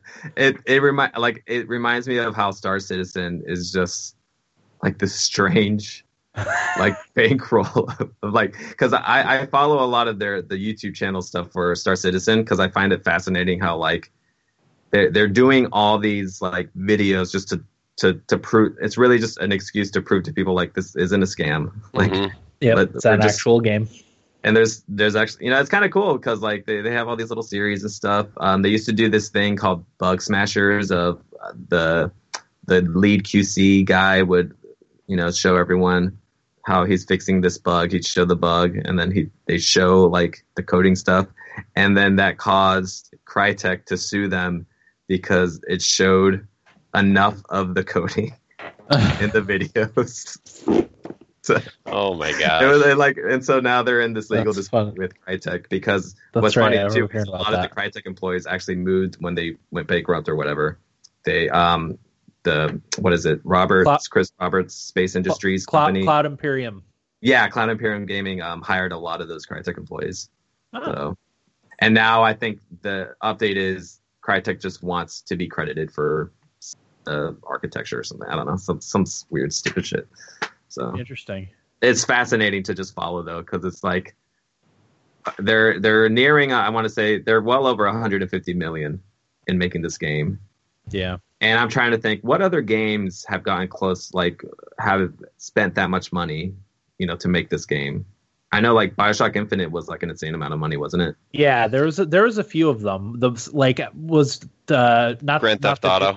Grand Theft Auto. Was it one of the Tomb Raiders? Shadow of the Tomb Raider maybe was close to that. Really? Wow. Are you sure? Yeah, wasn't that the one? Or no, where it was Uncharted, wasn't it? Yeah, I would say Uncharted because I Uncharted. remember Tomb Raider, like their goal was like to sell like 7 million games, or it was a big deal that they sold 7 million games. So I would imagine that to me, Uncharted makes more sense. Like, Yeah, I think it was that's a pretty big Uncharted. series. Oh, here you go. I got a list right here. Star Wars: The Old Republic, approximately 200 million. What? GTA 5, 137. Max Payne 3, 105. Battlefield 4, 100. Red Dead Redemption's 80 to 100. And it just goes down from there. Yeah, and it's funny because like at this point, even if Star Citizen didn't become like an actual game, like they're mainly like it seems like becoming a tech like company. Like they're developing tech Yeah. that will then be used by other game companies. For something else. Yeah. Because their procedurally generated cities showcase thing was really cool. Like that was awesome. I was like, holy shit, that looks amazing. I'll Like have a to whole watch planet that's a city. It was so cool. Huh. So yeah. I know you guys are dying to know the most expensive canceled game. Yeah. Yes. Let's The hear it. Halo MMO. 90 million. Wow. I'm kind of glad. Fable Legends, 75 million. Never heard of This Is Vegas, but that was 40 to 50 million. Will, would you have enjoyed that Halo MMO? Would you have played that? My gut says no, But your heart says yes. but my heart is telling me I would love that. I'm trying to decide. I don't think I would have enjoyed it. I don't know. I got to a point where I got tired of Halo. I was like, I've done my time. Yeah. I would be Covenant. Change it up. Yeah. I don't know. I feel like it would be kind of boring. Not to change the subject, unless you guys are still chatting about Right. that. Okay. Valerie brought up the point in the chat. I wonder if Amazon will bring back the 20% new games that they publish. So Amazon recently announced that they were doing away with that. I know Best Buy has done away with their program that's similar. Why do you think that is? What was the deal? So Amazon gave 20% for Amazon Prime customers. They give 20% off new games, pre-orders Physical of new copies. games. Physical copies. Same with Best Buy. They had the same 20%. And I'm just trying to figure out why all of a sudden are these places canceling those programs? Because I loved that. I always took advantage of that. I mean, I rarely bought new games, but when I did, I always went to Amazon because of that. If I were to guess, I mean, I'm terrible with business sense stuff, but I just feel like it's slowly become it's not a loud issue right now, but everyone's going digital, I would assume. Even people who were claiming that they as much as I want to buy my games physical, I noticed this past year it hasn't been an issue, and everyone's just slowly subconsciously just I'm just gonna download my game. Yeah. It's just way more convenient, And I wonder so if they can't offer it for digital for some reason. I don't know. They are going to offer. I didn't read the whole email, or not enough to make sense of it anyway. But they are going to offer $10 credits on new games instead for Amazon Prime members. So I don't know how that's going to work exactly. If that's also going to work on digital, or if it's just physical.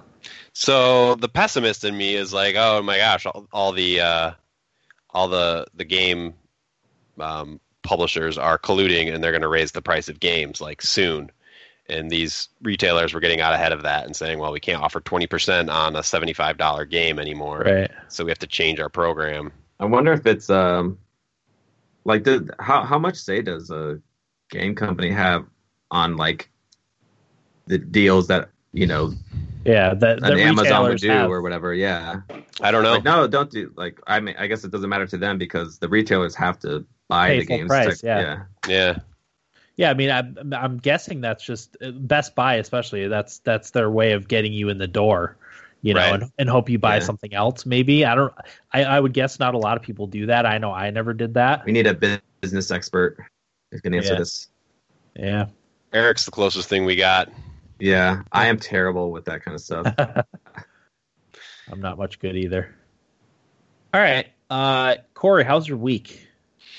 My week, wow. Very busy. Very busy. It's been one of those weeks where, about 10:30 at night is when I can finally like have some leisure time. I was looking ahead in the calendar. I don't have a free weekend again until October 5th, which is a bit of a bummer. Yeah, I'll say. So- That does suck. It's just been busy. Very busy. I'm trying to think. Did we do anything fun recently, Soph? Oh, we went to the sunflower field. That's sick. Like, Yeah, I don't know. that's cool. What did we do this past weekend? Anything? Couple cabins. I have to make sure people think I'm cool, so God, this guy's such a nerd. So without hearing you, Will, Sophie joked that we went to another cabin. She gets it too. Perfect. I'm trying to think if I watched anything recently. I can always default to that. I know I have. I've been watching Sharp Objects on HBO. I think the last episode is Sunday. That's exciting. Oh, so I've been watching this show. I guess it was 2015 History Channel show called Alone. And they took wilderness survival experts and dropped them off about 7 miles. I think it's 7 miles apart from each other on Vancouver Island in the Pacific Northwest. And no film crew, no nothing. They gave each survivalist a camera, several cameras to film everything that they do, and just said, survive as long as you can. Here's a satellite phone if you need to call us for an evac. And it's pretty crazy. At first, I'm like, oh, Pacific Northwest, like, there's nothing to worry about there. But it's the highest population density of Kodiak black bears. bears. Yep. Yeah. Cougars and wolves. Oh. And 3, I don't know if any of you guys are going to watch it. It's kind of old at this point. But 3 or 4 of the people have left because they were being stalked by bears. Ooh, What? yeah. No, They thank call you. it satellite. Like, there's footage of a guy just like sitting in his tent, terrified all night, while the bear is just right outside waiting for him. And then when morning comes, he calls on his satellite phone. He's like, "This isn't worth dying over." Yeah, it's not like a tent is going to protect you from a bear either. No, but it's cool because some of those guys you can tell really know their shit and have like awesome shelters and are eating just the weirdest things that they find, and they explain to you which nutritional elements they're getting from it and stuff like that. It's really interesting. That's kind of cool. That is cool. Corey, have you seen, I wanted to see if you've seen, it's this anime movie that was really popular like last year. Your Name? I think it's Your called. Name. I've started watching it a couple times. It's just every time I sit down, I'm just not in the right mood for it. It kind of Yeah. just puts me to sleep. So it's on my radar. I definitely want to see it, but I haven't yet. No. Yeah. Okay. Anything else, Corey? Not really. All right. Boring. I'll go next. I got a couple things. First, my wife and I played Celeste for this week's Rookie Camp episode. That actually got split into 2 parts because I ended up getting a random bloody nose halfway through Celeste, and I stopped the video. And for whatever reason, it usually only takes like 5 or 6 minutes for the video to finish like saving to the hard drive. And it took like 2 hours, so we had to finish the episode the next day. So ended up being a day late, but. Yeah, that was fun. She really enjoyed it. She played through the entire first chapter, I guess, the first world during the episode. So that was good. She liked it. Yeah, she loved it. Absolutely loved it. Good. We started very briefly started house shopping. We went to look at a house today. How's that going? I'm already depressed about it. We looked at one house, and I'm like, oh, God.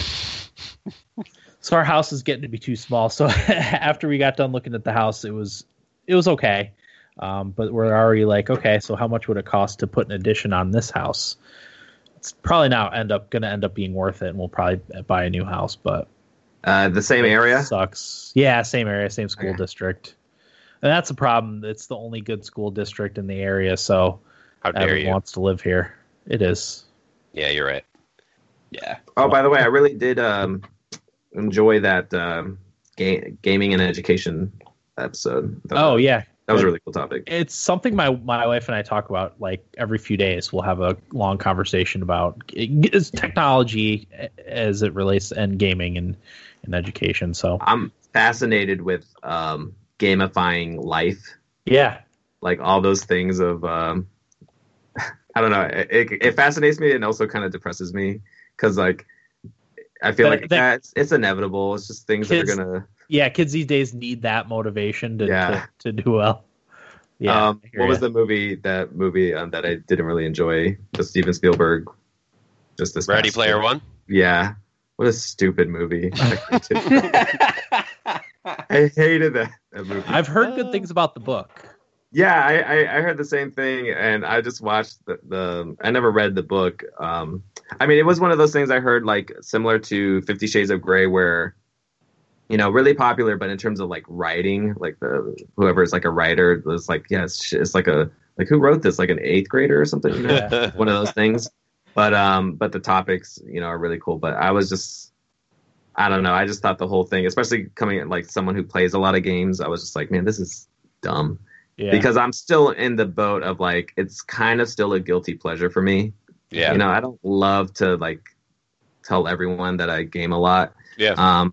Unless I meet other gamers, but it's so I don't know. I like gaming being in the place that it is. Yeah. But now that it's becoming so much more and like like Stephen Colbert having Sean Murray as a guest, I'm like, what is this? Don't do that. Like, what are you? I feel bad for the audience members who are like 60-year-olds. Who is this guy? And like, what is this? What's going on? It's just like so strange for them. Yeah. Like I have to be explained to them. Like, this is the way the world's going to be. So whatever. Does Conan still do Clueless Gamer? Yeah. He does it. That one I kind of enjoy, but sometimes I'm just like, I feel bad for the celebrity that somehow got duped into doing that segment, and it's clear that they don't care about that. Like, it's some beautiful woman with a controller in her hand, and she's like, "This is dumb. Like, what am I doing?" This is dumb, but please watch my movie. Yeah. Like, I will do whatever. It's just so simple. I'm forced to. Reaper loves Ready Player One. I was gonna say I love is a strong word, but I enjoyed the spectacle of it. That was my only like. It was a lot of stuff happening, but yeah. Once it was over, I feel like that movie really was kind of just quickly forgotten. And I look back on it, I'm like, yeah, that was a stupid movie. That was just a really bad, stupid movie. So Yeah. he accidentally bought it twice. Nice.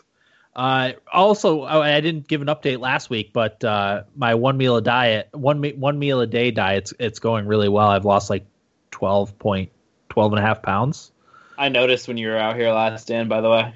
Oh, really? Yeah. Yeah, it's been pretty easy. I had 2 cheat days. I had one a week and a half ago, Sunday. I had spaghetti with meat sauce and garlic bread, and it took until Friday of that week for me to get rid of that weight.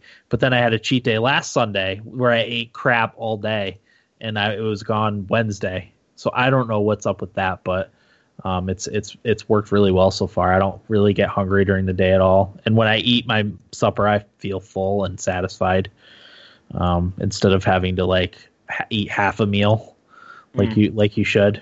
So it's worked really well so far. Tito, do you use the word supper?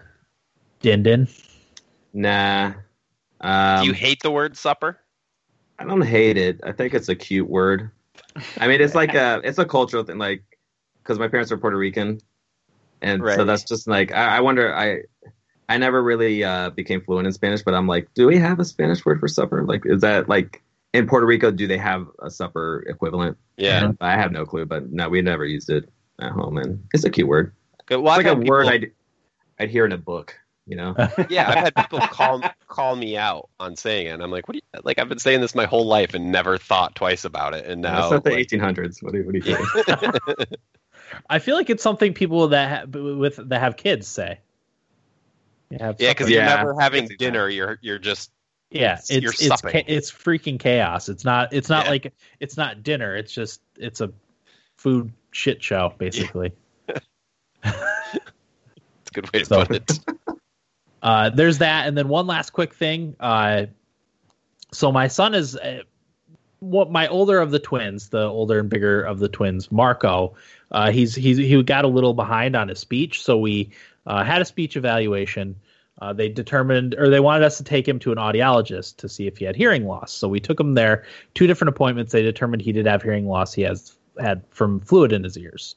So we took him to a ENT, ear, nose, and throat doctor on Monday.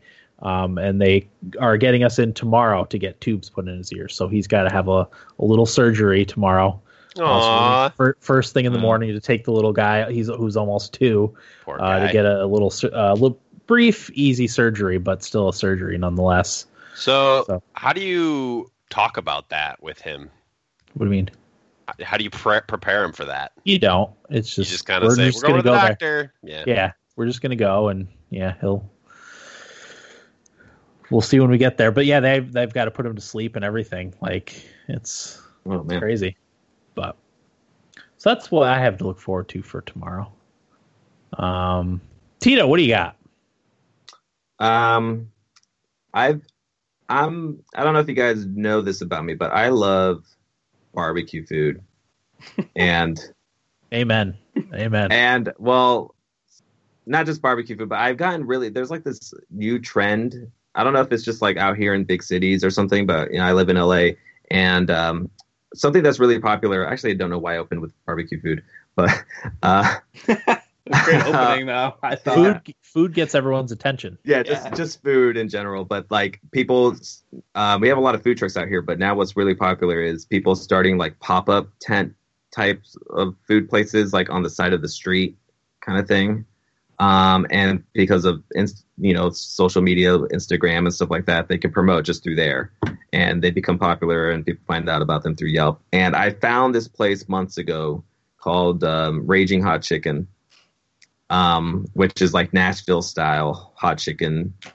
And I saw them on Yelp, and I couldn't find the building, and it turned out they're like located in a parking alley of like an auto shop after 8 p.m. when the auto shops close down. They then move in and have their food stuff out, and they just cook right there outside. And it was delicious, and I fell in love with them. And it turned out though that because they had like 30 something reviews of 5 stars. That's how they started. They started hot, like they were on fire, like 5-star reviews and everything. And then it turned out that like the minute people started giving them 4 3-star reviews or whatever, just because it wasn't true Nashville style hot chicken or whatever, the owner apparently would reply threatening them. Nice. Yeah. Just like and this became like big news on Yelp and in the LA Weekly or whatever. And Yelp will do this thing where they close off like any reviews, because once a store, like a restaurant or whatever, makes the news, it invites a lot of like troll behavior or whatever. So they actually like close it off so that it doesn't affect the reviews. But they just had to like suspend their Yelp account for a while, and they had to go quiet. They had to go underground because of this. Wow. And I was devastated because I really liked the chicken. Like it was delicious. I don't care that the guy was threatening other people just because they posted poor reviews. Tito, you're the real victim in all this. Yeah, like no one was thinking about how I felt. And no, but they finally popped up again like 2 months ago in a new location around my area. And the reason why I love this place is because weirdly enough in LA, once it hits 10 p.m., a lot of places close. And I don't know if I got like what's the word? But my college, I went to a college town, and in places like those, like you can find food at 3 a.m. like plenty of food places or whatever. And you would think LA, being the city, one of the largest cities in the world, that there'd be so many places open at 1 a.m. or whatever, and that is not the case at all. So here's this magical place that has awesome different type of food that they're open from like 8 p.m. till midnight, 1, 2 a.m. And I got tired of going to Taco Bell and Subway all the time when it was 11 p.m. or something. So I fell in love. It was like this that Seinfeld episode where Kramer gets like addicted to this chicken place. My roommate tells me, because my roommate's like 39. He's like much older than me.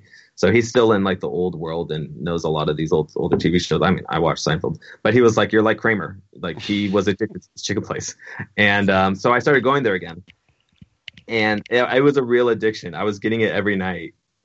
Wow! And the best thing happened to me last night. I got food poisoning from them. Oh no! Really bad, and it was funny because before I got the food, I remember just thinking as I'm like, I put in my order because they take a while. It's not a fast food place. They take a while. I put in my order, and as I'm walking to my car, I'm like, man, I've been going here a lot. I can like, what if I died from this food? What if like something happened, like in a weird way, like what my love is what killed me. And when I got there, like they also had a dog, like on the, like the guy got a new dog or whatever, a little puppy. And I was like, don't have your dog near food. Like, what is the, And so I go home and I'm eating my food and I wake up at 3 a.m. And, I had to do the whole business of like, I weirdly kind of enjoy getting food poisoning in the sense that it's cool to see the body do what it's supposed to. It's a reset. To get rid of it. Yeah. Yeah. Because I knew like I feel really shitty now, but I kind of enjoy once you get it out of your system, how your body immediately feels better. Yeah. And it's like, oh, that's kind of cool that our body like is like a machine programmed to do this thing. Like in a weird way, I kind of enjoy that stuff. But I was like, this is the best thing to happen because I don't feel like going there anymore. Yeah. I am done with that place. So, and I needed that because I was. Did you write a bad review? I'm gonna change my 5-star review to a 4-star, but I'm not gonna mention why because I don't want to die from the owner. Yeah. I don't want him to because I went there so often they know me by name. Like I'm good buddies with the cashier dude. Like we talk about MMA all the time and stuff. So they'd see my review. Actually, you know what? I'm not gonna change my review. I think I'm just gonna leave it alone. I think I'm just gonna steer clear for a while. We have we deal with through my work. We deal with a lot of HVAC clients, HVAC owners and stuff, and they're like very rough around the edges kind of people. And the same way, like multiple times we've had to stop these business owners from just ripping into their former customers because they left them a bad review. We had one of the guys even said like, well, you get what you pay for, like implying this person had bought a cheap system from them and that's what she got. And it's like, well, you don't say that. You can't put that online for everybody to see. Yeah. I just love that this idea, like the guy that's like meeting everyone that like the customer comes and it's the first line of contact and it's the worst type of person that you could have in that role. Like, don't give him access to the Yelp account, like where he can start threatening people. Like, don't you know this from like, cause it's like, I'm assuming family run operated, they're from, I don't know where they're from, but like, they're clearly like the younger, 3rd, 4th generation kids running like while their parents are like with their secret recipe making the food or whatever. Yep.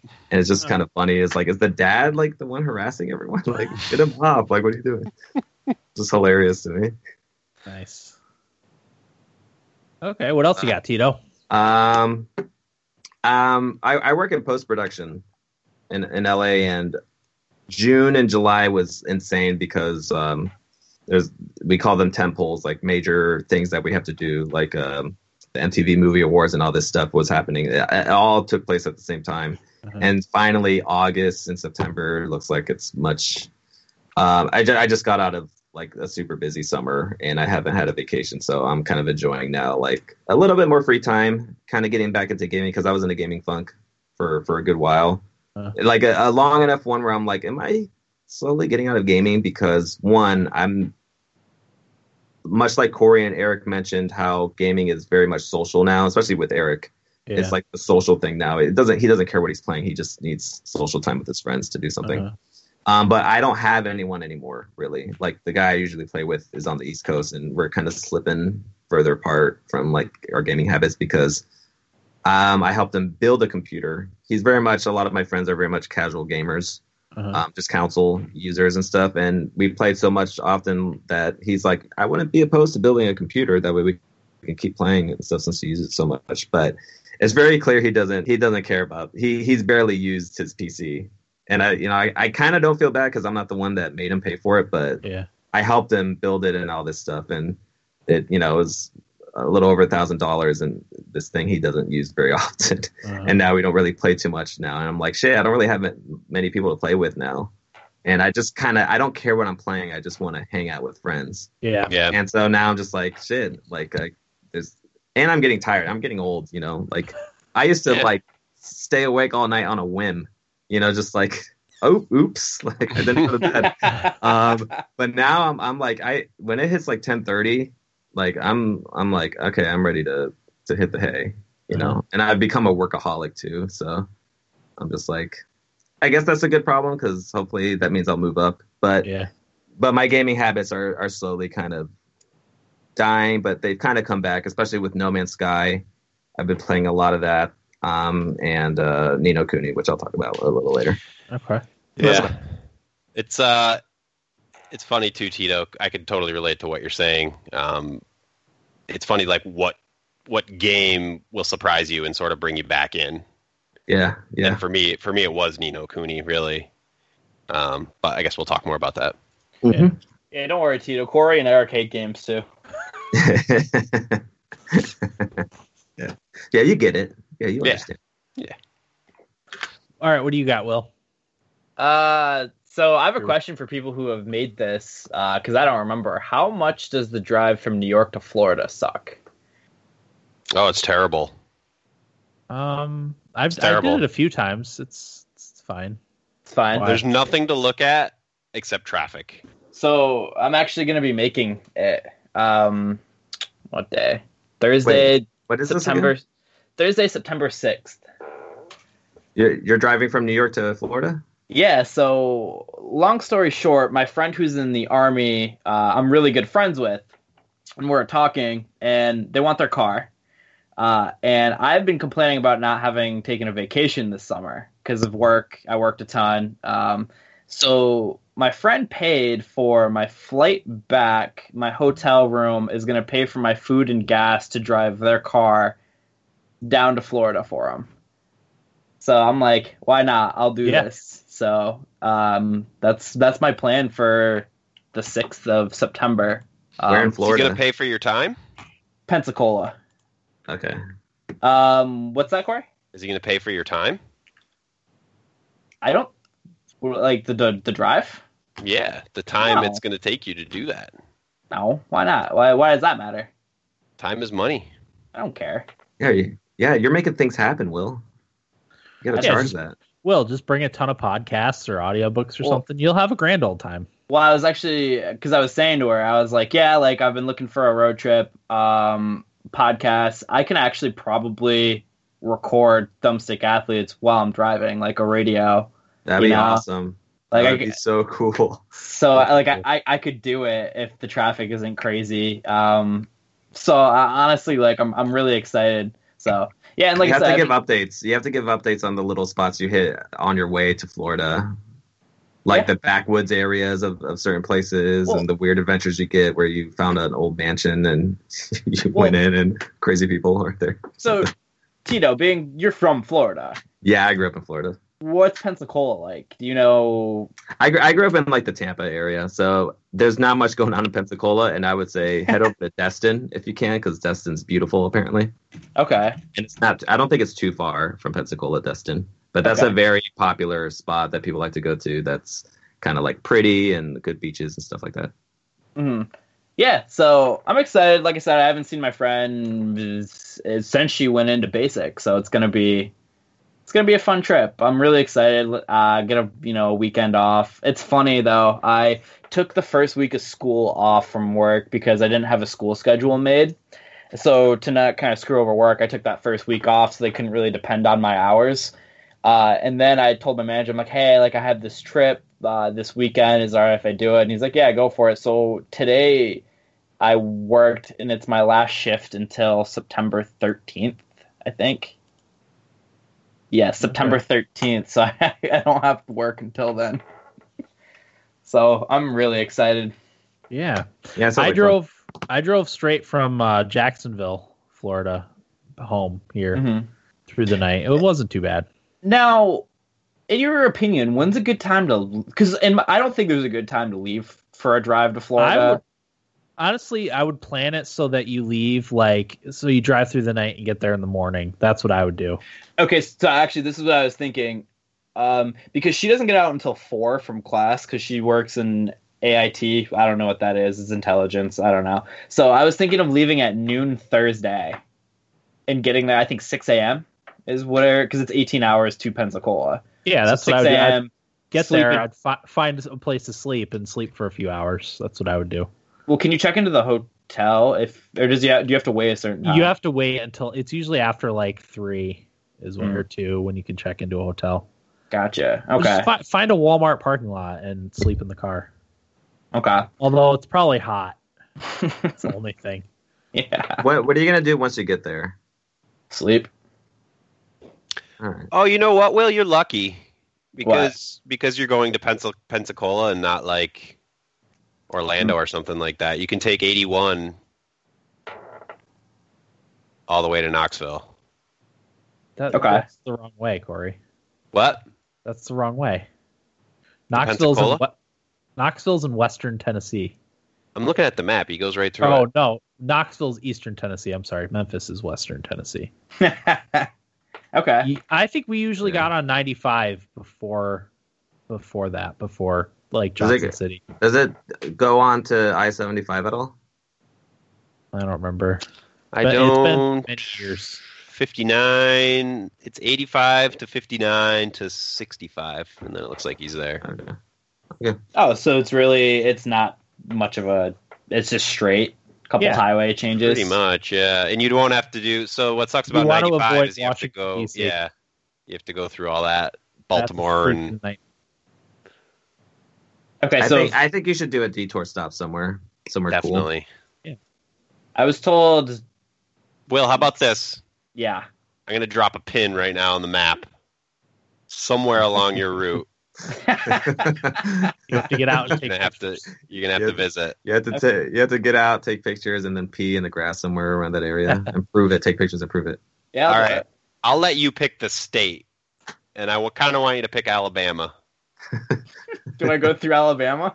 Yeah. Okay, Alabama. Well, Reefer's saying Atlanta. That'll be too busy. Too Dropping much the stuff pin. happening.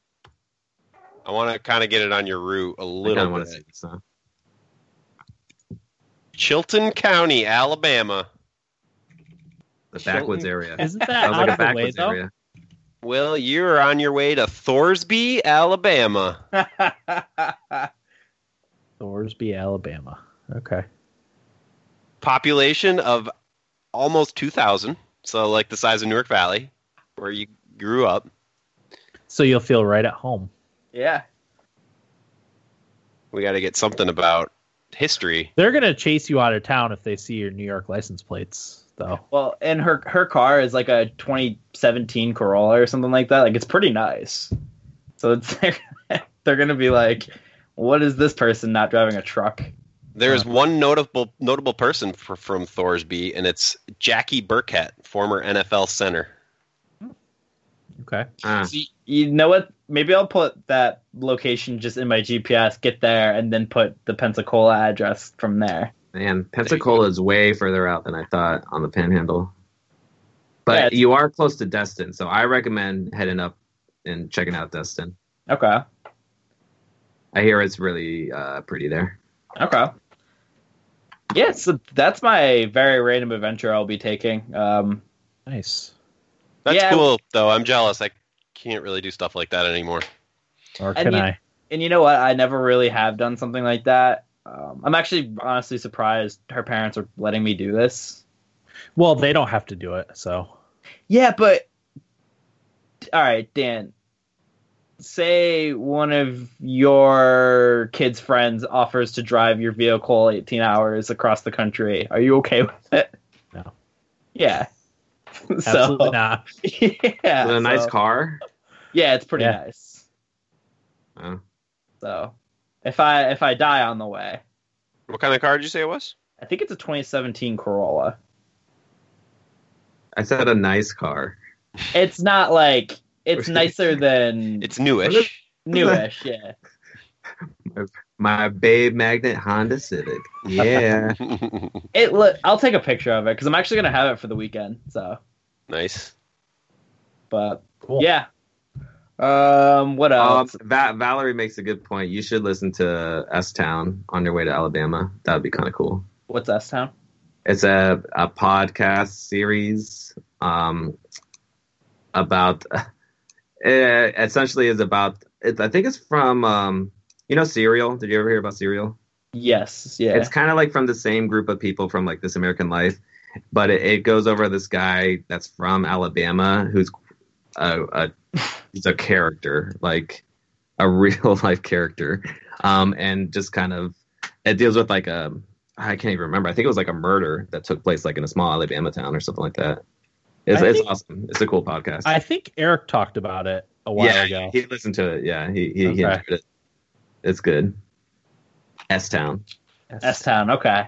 So I'm gonna write that. Alabama. I'll write that down, and then Corey, what was the location again you want me to stop at? Thorsby. Thorsby, Alabama. Thorsby. All right. Fill up on gas there. How about that? Thorsby, Alabama, and S Town. It's like when I went to Muddy Gap, Wyoming. I'm probably gonna get there in the middle of the night. It's all right. Even better. Add the element of danger into your stop. So you guys say I should avoid DC and Baltimore, yeah? Yeah, You will for be, traffic yeah. wise, yeah. Okay. We definitely want to do that because DC especially is awful to drive in. Unless you're going through there in the middle of the night, but it's less trafficy, but everyone drives super fast. How far is it from like hours from here to DC? Because if I leave at noon, I'll be there at 6. Okay, so I'll be there. But I think like Corey said, if you take 81 down, I didn't realize how far west in Florida you were talking about. Yeah. Corey's right. You probably do want to go to Knoxville and then south from there. Okay. Yeah, if that avoids a lot of crazy traffic, I'm all right with that. I don't love highway driving, which is weird because this is going to be all highway driving. So Doesn't have to be. You could do all back roads if you wanted. Yeah, man. Back roads. That's the There you adventure. go. You can enter that in that's the GPS now. Will, make it your goal. No tolls. yeah, I don't want a single toll. God no. I remember back, actually, Tito, when I was in LA doing my internship, I had one of those old school GPS, Garmin GPS units, and at one point I had accidentally turned off, or I had set it to show me only routes without tolls, and I didn't realize it for the longest time until one day, like I was trying to go somewhere that I knew was only like 15 minutes away, but it was telling me it was going to take like 40 or something like that. And I'm like, wait a minute, something's not right. It Those just are makes the me best wonder how much adventures. lost time. Nice. Yeah, so Dan, I would suggest for that Thursday, we definitely have a guest in case. Yeah. Don't worry about it. So We'll get it taken care of. well, I definitely want to try and be on it. So Yeah. The problem is, depending on where you are, you're probably going to be hitting spots where you have little to no phone service. exactly. So If you're, in the mountains of Virginia or whatever, you're probably not going to have great service. West Virginia. Because I feel like 81 takes you through like really windy. It gets really windy down on your way to Tennessee. It's been a while since I've been that way, but I think it does get really windy and narrow. I'll tell you what, though, if I could kill 2 hours doing a podcast while doing this, that would be incredible. Yeah, we will definitely try. So You could probably play some mobile games too. I don't, just be careful. I was going to play Dragon Ball Z on my drive. I was just kidding, but Yeah, I'm not going to. please don't. I would never. I don't want to die in somebody else's car. If it was my personal car, whatever. But We almost, when we were buying our car, we almost bought one of those ones that has the augmented reality windshields. oh, nice. And I'm wondering, how long until we'll be able to watch things on those augmented reality. As long as the car drives itself, in that case, that would be okay. Yeah, but I feel like if it was kind of in the corner, I could still drive and watch some Dragon Ball Z or something, Gosh. Here's the thing: you might be able to. I see too many people just not even looking at the road and driving by on my street at 50 miles an hour Oh god. in a 30. What would you want, if you did get in a crash? What do you want people to find that you were watching? Driving safety videos. Yes. Emergency maneuvers. I don't know. something like Definitely that. not Dragon Ball Z. I'm just gonna be 'cause- honest. I'm just gonna be honest. Porn. I feel like that's the only thing you could say that would be okay, yeah, he was distracted while he was driving. Everyone would get it. It's Yeah, yep. okay. Picture the state police officer being like, no, yeah. Yeah. Okay. See this a lot. All right. Everyone move along. No, nothing to see. Nothing to see. All right, let's get into what we played. Dan, I gotta bounce. I'm Gotta sorry. peace out. That's fine. Yeah, but thanks for having me on, Tito. Yeah. Good to chat with you. Sure. Later, guys. Later, Corey. All right, Tito, we'll start with you. What do you got going on other than Monster Hunter? So I'll start with No Man's Sky, just because I've been really enjoying that. I'll probably be not playing it as much now that I kind of got back into the Monster Hunter itch, and then Ni no Kuni is a big reason why too. But that's been a lot of fun. No Man's Sky. I'm still enjoying hitting up Reddit and seeing what people are posting. I kept my old save. Did you start a new save? I have my old one still, but I didn't know what was going on, so I did want to start over so I could kind of have an idea of what I was working on. I had no idea. I didn't know the stuff I had. I remembered very little about the game. I kind of wish I started a new save because I kept my old one because there's it's still kind of buggy in terms of I can't get the max exosuit slots because it's an issue with old legacy saves essentially. So I thought I had maxed out all my slots, but it turns out I'm well under and I can't max them out until they fix that issue. So that was kind of a bummer for me. But what I'm trying to focus on now is building a base. I just really wish I had that mentality, that creativity to build something really cool that I see on Reddit or whatever. I'm all I have right now is a couple pieces of wood in a rectangle. That's my base. Yeah. I couldn't figure out how to do how to start the base building. Yeah, it's you gotta build the base computer. It's one of those where you can build your save point and your refiner. Yeah. It's one of those. Once you build it there, then it gives you the menu option. I think you have to hit up on your D-pad. Okay. And then you get all the components. And the way it works is you have to get those blueprint modules that are underground. If you get the blueprint modules, then you can build a blueprint analyzer. Is this right? Am I getting this confused? Sounds right. Sounds right. Yeah, I think you can use the blueprint analyzer to then learn new things you can build for the base. Okay. Because there's a lot of stuff that you can make, and that's how you kind of get the different pieces that you can make. And there's a quest line attached to it too, which is really cool. I think the big thing that helped with the game is them adding quest lines for different things. With the freighters and the frigates and stuff. It'll be cool. I can see in the future they just make that even more of its own game. Yeah. Really tuning freighter and frigate battles and stuff like that, and trying to get S-class versions of frigates, where you have an armada. And Yeah, like, I thought that part was really cool and really well done. It's awesome. I aspire to because I did the creative mode, so I could just go in and buy all that stuff just so I could experience it briefly before we did it for the episode. But I would like to actually earn that myself, Yeah, I would. That's why I didn't do creative mode. I kind of wish there was just a medium, like that's like I don't want everything given to me free, but I do kind of want I wish they kind of fine tune because some of the components you need 250 purite or pure ferrite dust or whatever, and that's not a little bit, for just one component of a base, to have that much. So I've been using I don't know if you're aware of it, but the duplication glitch. Mm-hmm. I read about it. Familiar with this? So I use that just for my base stuff. I use it for a bunch of other stuff too, to make a lot of money and stuff. And it didn't ruin the gaming experience so much for me. But it helps with, I just set the way it works is you have 3 refineries next to each other, and if they're close proximity, whatever you put in the middle shows up in the other 2. And then you just keep pulling from the middle one, and it just keeps showing up. Okay. So I leave it there with carbon or ferrite dust or whatever, and then I just start building whatever. And then once I run out, I just go back to the refinery and just load up.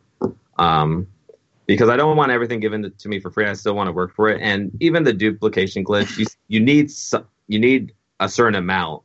You need at least one of the thing to dupe it.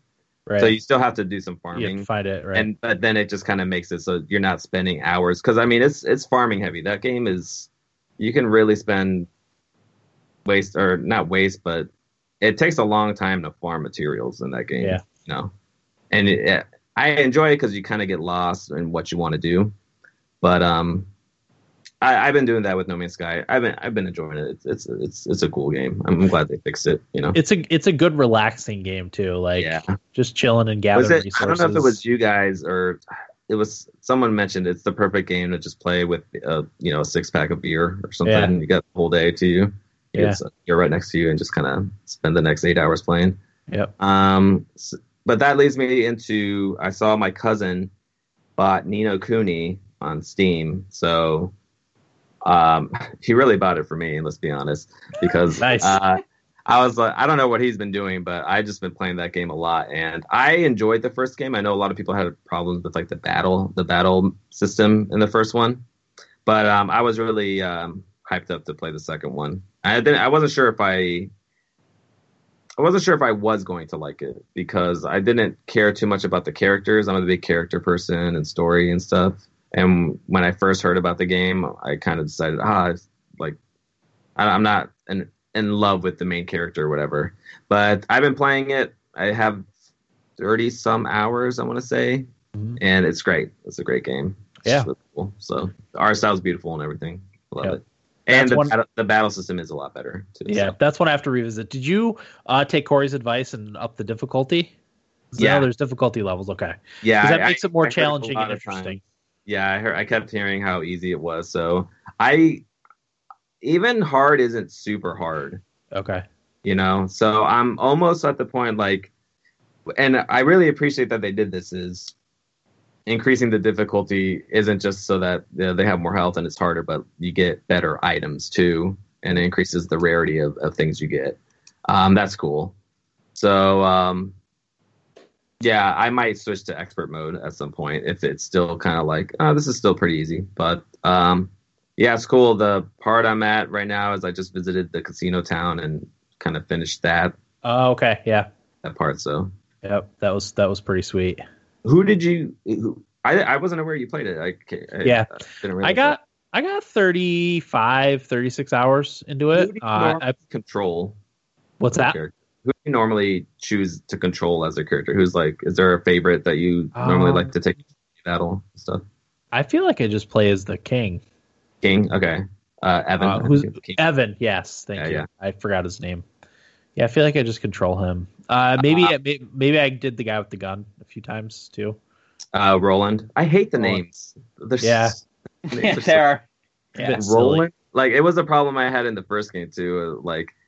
either the names or the character. Like in the first game, there was this guy that was really shady looking, but he was like the third main character, like a little Jew-fro thing, and he had a pistol or whatever. I was just like, and he had like a scrappy. I was like, this guy looks like a hobo that's dangerous that this kid shouldn't be dealing with. Like, what is this?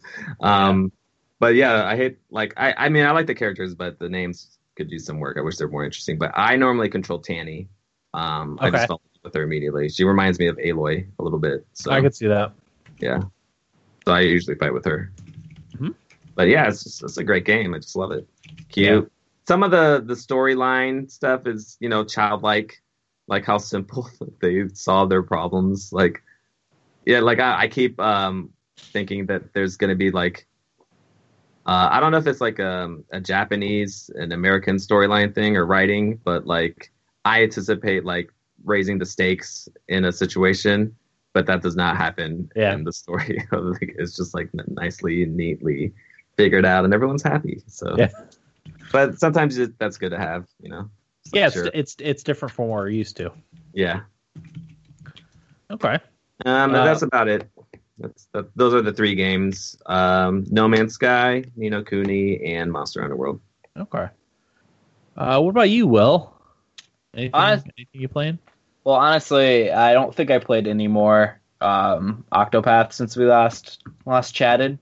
I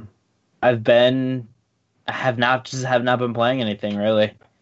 I gotta finish Octopath. I gotta play Hollow Knight and finish that up. The DLC for that just came out, I think, today. I need to play Dead Cells because I forgot to mention this off the top, but Reefer was kind enough to send me a Switch code for it. Nice. Which is awesome. So yeah, so now I have that to play, and I definitely plan to get to it. I do want to go play like Frostpunk and BattleTech and Ni no Kuni, God of War. I'm behind. Yeah. So I got to catch up. Okay. I'm also still playing Octopath Traveler. I'm actually going through and trying to do some of the side missions that I missed out on when I was just mostly doing story stuff or grinding. So I kind of want to tie up a lot of those loose ends before I advance in the story. I'm still partway through the chapter 3 storylines. I might have done half of them if I had to guess. I haven't played that since probably late last week. Over the weekend, I played Super Mario Brothers on my NES Classic, which was jarring to say the least. It's just weird to run out of lives in a game and have to start over from the beginning. And I knew that was the case, but it's just been so long since I've played a game like that it was very weird, but definitely cool. Definitely like playing it with the actual old Square Nintendo controller too, because we have it on our Wii U, but it's just not. It doesn't feel the same playing it on the Wii U as it does playing it on the actual Square NES controller that I have right here, which is fantastic. That's awesome. So yeah, I played that. I downloaded Reigns for my phone because, as I said earlier, they're coming out with the Game of Thrones version. So Reigns, I kind of only had a rough understanding what it was, but it's basically it's a game where you play as a king, and you have 4 different meters you control. It's religion, people, military, and money, and you have to keep those meters in the middle. If it gets too high or too low, your king gets killed. And it's just a game where like a card will pop up with a character on it. It'll be like someone you have in your core or someone asking for something, and you swipe swipe left or swipe right for yes, left for no, however it works. Tinder.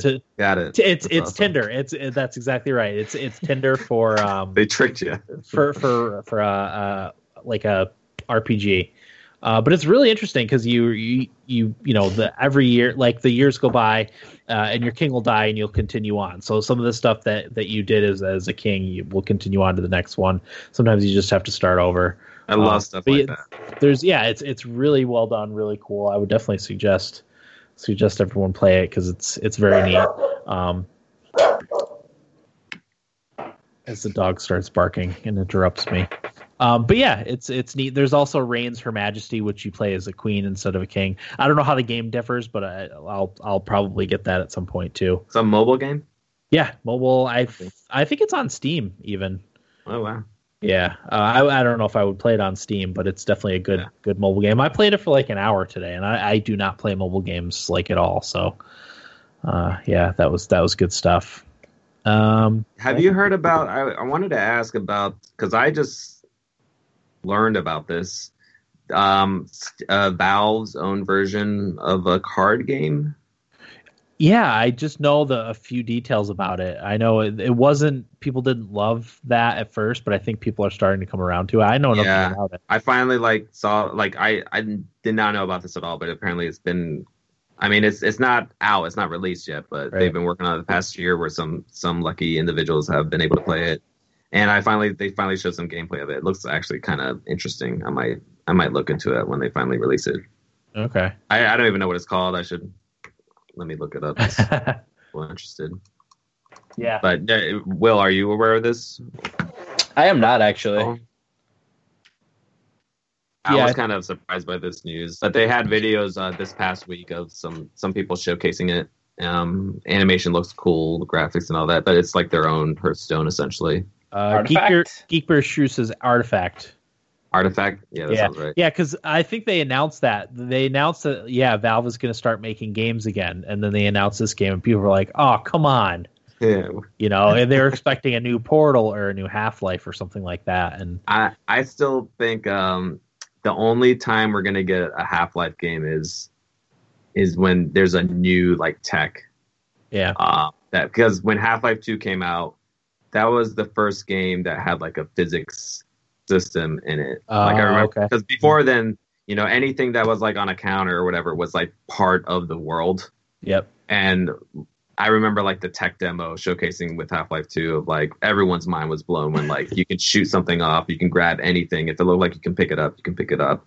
The paint buckets. So, and I feel that's what they want to do with Half-Life 3 is they have something new to introduce, and that's the only time there's going to be a Half-Life 3 coming out. And you would think that would be VR, but I don't think VR is there yet for them to wow people with, and maybe they're still waiting on something else.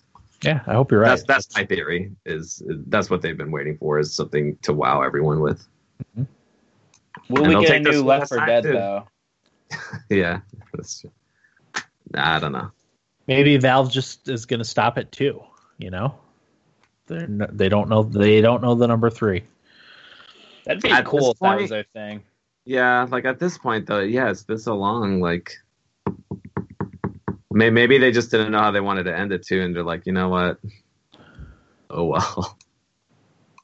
Yeah, I did enjoy the story a lot. Reefer in the chat says Cyberpunk is officially playable start to finish. Wow, that's exciting news. I'm still having a hard time just because I want to play it so much. It still feels so far away. By the way, yeah, it does. I'm trying not to get excited for it because that just ends up being a problem. Yep. All right. Feedback. So we got a couple. All right. So this is from Tate, who says, "Hey guys. So first off, I want to say that my gaming funk is back with a vengeance, and I hate my life because of that. Mostly it is because I am so damn busy with work and other things that I don't have time to sit down and enjoy anything for any good amount of time. It sucks. I hate adulting. Monster Hunter, do you guys know if it will be cross-platform between PC and Xbox? If so, whenever any of you really want to get into it, I would be more than happy to play with you guys and help you all make sense of things quickly. It's a freaking awesome game and is so fun to play with friends. When you get a group of 4 friends hunting together and you each have different weapons and ways of helping each other is a blast. Then planning and equipping for different monsters together is also a blast. I encourage you all to find time and really dive into it. Give it the time because I promise you won't be disappointed. I prefer to use the bow or a greatsword. When I'm needed to damage, I go with the greatsword, but there will be many times when all 4 of us will be using bows because you need to steer clear of whatever monster we are fighting. The hammer is also really fun to use. The game I would like from last week is the Banner Saga. Thanks, guys. Have a great week." He also added an addendum onto that. He says, "Sorry, guys, I forgot a couple things I wanted to comment on. Don't count this as a separate feedback, but a continuation. First, I wanted to weigh in on Will's recent love of working out in just as long Under Armour leggings without shorts. And not sure if they really are Under Armour or that's just what I use, but it's neither here nor there. Will, don't let people make fun of you just for wearing those. I have 2 friends I played with in college that are now in the NFL that would do team conditioning 40 times in just their leggings. Not saying I would ever do it, but I see no problem with it if you were working out. Now, if you were just wear that as your normal garb, then you are asking for it. That's my take on the leggings. Personally, I wear shorts over leggings when I work out. Anyways, enough about that. The second thing I wanted to say, I'm getting really excited about Life is Strange 2. I really want to get No Man's Sky on my Xbox, but not until it's on sale for $30 or less. It drives me nuts. That's $50 on Xbox. There's my piece. Taterade out. Thanks, Tate. Monster Hunter crossplay. I don't believe there's crossplay for Monster Hunter. I don't think so either. No. Yeah, I have not heard of it being a thing. I would like for it to be a thing. That would be great because I know Will has it on Xbox. I do. Right, Will and Eric. Mm-hmm. Despite Eric didn't play it at all either, did he? I think you guys bought it because you could split it, right? I want to say he might have played a little bit, but I don't know if he ever did. But he might not have. I don't think he's ever talked about it. Yeah. Think about it. So yeah, we bought a game and never played it. You've probably bought a few games and never played them, right? Story of my life, yeah. In terms of playing with multiple people, it is pretty fun. I can't say though that it's a game where there's like a lot of teamwork going on. There probably is that potential, but it's not like something where there's not like link up play. Yeah. But more so that like a good example though is like you being a hunting horn and everyone kind of specking themselves out knowing that you have these certain skills. I'm sure there is some cool stuff you can do with like, because I had a friend who was like interested in like playing with me and my friend, but when I kind of told them so far from my experience that it's not something that like there's not like teamwork, like pure teamwork from skills like linking up and stuff.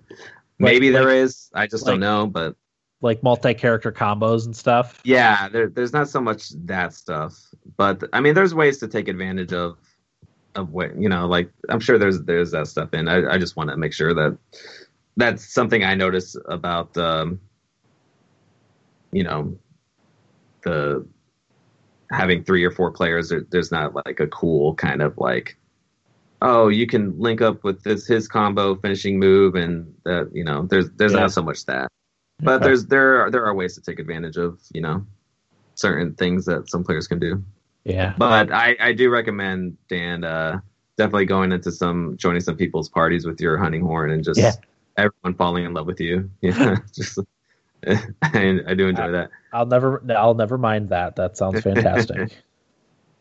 Will, you got some confirmation on your leggings? Yeah, when I said that Leggings.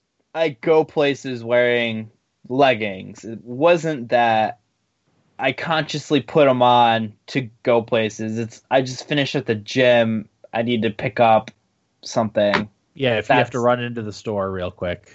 Yeah, I'm not gonna go through the effort to change my whole attire just to please people. You're not going to go to the mall to try to pick up chicks in your leggings. Yeah, I'm not doing this as a. You know what? It's my 2018 statement is my leggings, and that's final. Okay. It's my brave statement. Like it. Oh, by the Just way, have you heard? Own it, Will. Just own it. Have any of you heard about male rompers? What is that? Yes. Wait, what did you say? Only because I think Twitch makes a male romper. That's like, it looks like boxers on the bottom and it's attached to a Twitch shirt. Is this work appropriate? I'm still at work. Can I search for this safely? Yeah. It's like it's a onesie with short sleeves and a t-shirt. Male romper. Oh my god. I was told I could pull it off, and I wasn't sure how to take it. These actually kind of look cool. I'm not gonna lie. Is that weird for me to say? No. Yeah, this is dope. You should wear this when you go to Florida. I'm looking at one with like flamingos. I'm like, yeah, you should show up with this. That's a Twitch romper. I might get punched if I did that, but I'll think about it. Oh, there's one of pizza. I would probably wear the Twitch romper. It looks like you're wearing golf shorts with the Twitch logo on it, and then it's like it's not a collared shirt, but Reefer has confirmed that I could pull off the male romper. there you go. All right, so maybe that'll be my next statement. Yeah, I mean, you should do it. Like I said, this just looks like golf shorts and a button-up shirt. You have to be careful though, doesn't weird. because summer is almost over, and these seem very summery. Yeah, I mean, we'll probably get snow within the next month or so. Yeah, you're right. So maybe that's my summer 2019 goal: male rompers. yeah, maybe. Nah, Maybe- they'll be old by then. It's a fad. You're probably right. Although, I wonder if the Thumbstick athletes could make some personal branded male rompers and Subscribers, leggings. Twitch subscribers. Probably. You probably could. Anyway, that's interesting. Yeah. Okay. So that was Tate. Thanks for that, Tate. I'm going to leave this up for right now. Just because I got to read feedback. Okay. Next is from DT Strike. Says, hey guys, DT here. Longtime listener, first time writing in. I just want to say I love the podcast. Because you guys, I got Octopath Traveler. I've been enjoying that game a lot, only about 15 hours in. I really like what they have done with the game and that it has its own unique feel to it. That being said, I love JRPGs, but it's this unique factor that drove me to this game, and I can honestly say that the most Final Fantasies bore me after about halfway through the game, but there's only been 2 JRPGs in my lineup for ages that have this factor. I want to know if you guys ever heard of them. The first one being Legends of Dragoon for PS1, and the second being Grandia Extreme for PS2. Anyways, have a great one, guys. DT out. I played Legends of Dragoon on PS1. I believe I ended up beating it, but I definitely did play it. I don't remember. Thank you. I don't remember that much about it. It was I was in probably, I don't know, 8th, 9th grade when that came out, if I had to guess. And then Grandia Extreme I've heard of. I have not ever played that. Isn't Grandia being remastered or re-released or something?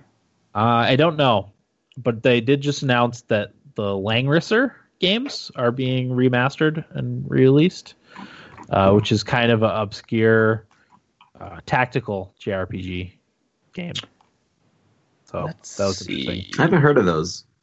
Yeah, I feel like I've heard of Grandia, the series. Yeah, Grandia Extreme. Legends of Dragoon, I think there was 2 of those too, maybe.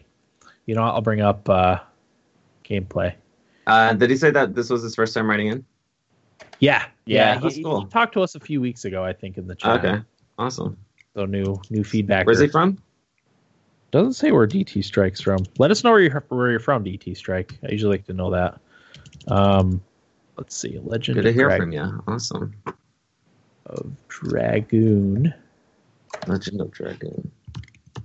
That's like an old classic, isn't it? Yeah, I got the long play here. After the ad, of course. But yeah, Octopath is great. It's definitely one of my favorite games of the year. I found it. Grandia 1 and 2 HD remasters are going to the Switch and PC. Okay. So there's that to look forward to. Nice. All right. Next is from Idaho Jake. Says, "Hey guys, I am trying to get get to my backlog of games, so I'm starting Dragon Age Inquisition. I was thinking that for 4 in February, you should pick 2 fans to join. If you guys win the 4 in February, fans have to donate $10 to the podcast. But if the fans win, they get to pick a game from the game giveaway. Sorry, no this day in gaming history, but I ran out of time. Thanks, guys, and have a great day." I'm down for fans joining in on 4 in February. I just went over a few days ago. I went over the list of the 4 in February, and I had beaten 3 of the games. Corey beat 1 game, and that was it. That was the only beat games. That was the only participant. And I crossed Corey out because that was when he retired from the podcast. So Oh yeah. he was a casualty of 4 in February. So Yeah. but no, I plan on doing it again. Because I also have an unbelievably huge backlog, and I've played some of my favorite games from 4 in February. Saints Row the Third being one of them, which I absolutely loved. Hellblade, which I absolutely loved too, wasn't one of my 4 in February games, and I probably wouldn't have played it otherwise, you know. So yeah, definitely if people want to join, I like that idea. That would be great. Please do. We need people to actually beat games in February. Yeah, there doesn't even have to necessarily be an incentive. Just people want to join. That'd be great. So that's feedback. Let's get to our game giveaway, shall we? So 3 people? 3, yes. All right. Tate is 1, DT Strike is 2, Jake is 3. Winner. First time writing in. DT Strike. DT Strike. Awesome. Nice. Congrats. That's just what happens when you write in. Let's find the 5 shittiest games I can think of. Oh boy! I wish Actually, you were wrong. Green Man, I think it's Green Man Gaming has a charity thing that they're doing this week, and you get 50 games. I thought about doing that because there's a few games on there that I want, but the rest would be good game giveaway games. Yeah, sounds good. Like Metal Gear Solid games? 50, yeah, and there's some good ones on there. Like Metal Gear Solid 5 is on there, which if I didn't own, I would, I would add it to my library. Yeah, I was pretty stoked when they offered that for a free PlayStation game a couple months ago. It's a good one. That game's great. One I want to revisit. Okay. Reefer says, "I hope he gets 2 soundtracks." 2 sound. They're on there. I love music. Okay. First game. Number 15. 15 is Men of War Assault Squad, Game of the Year.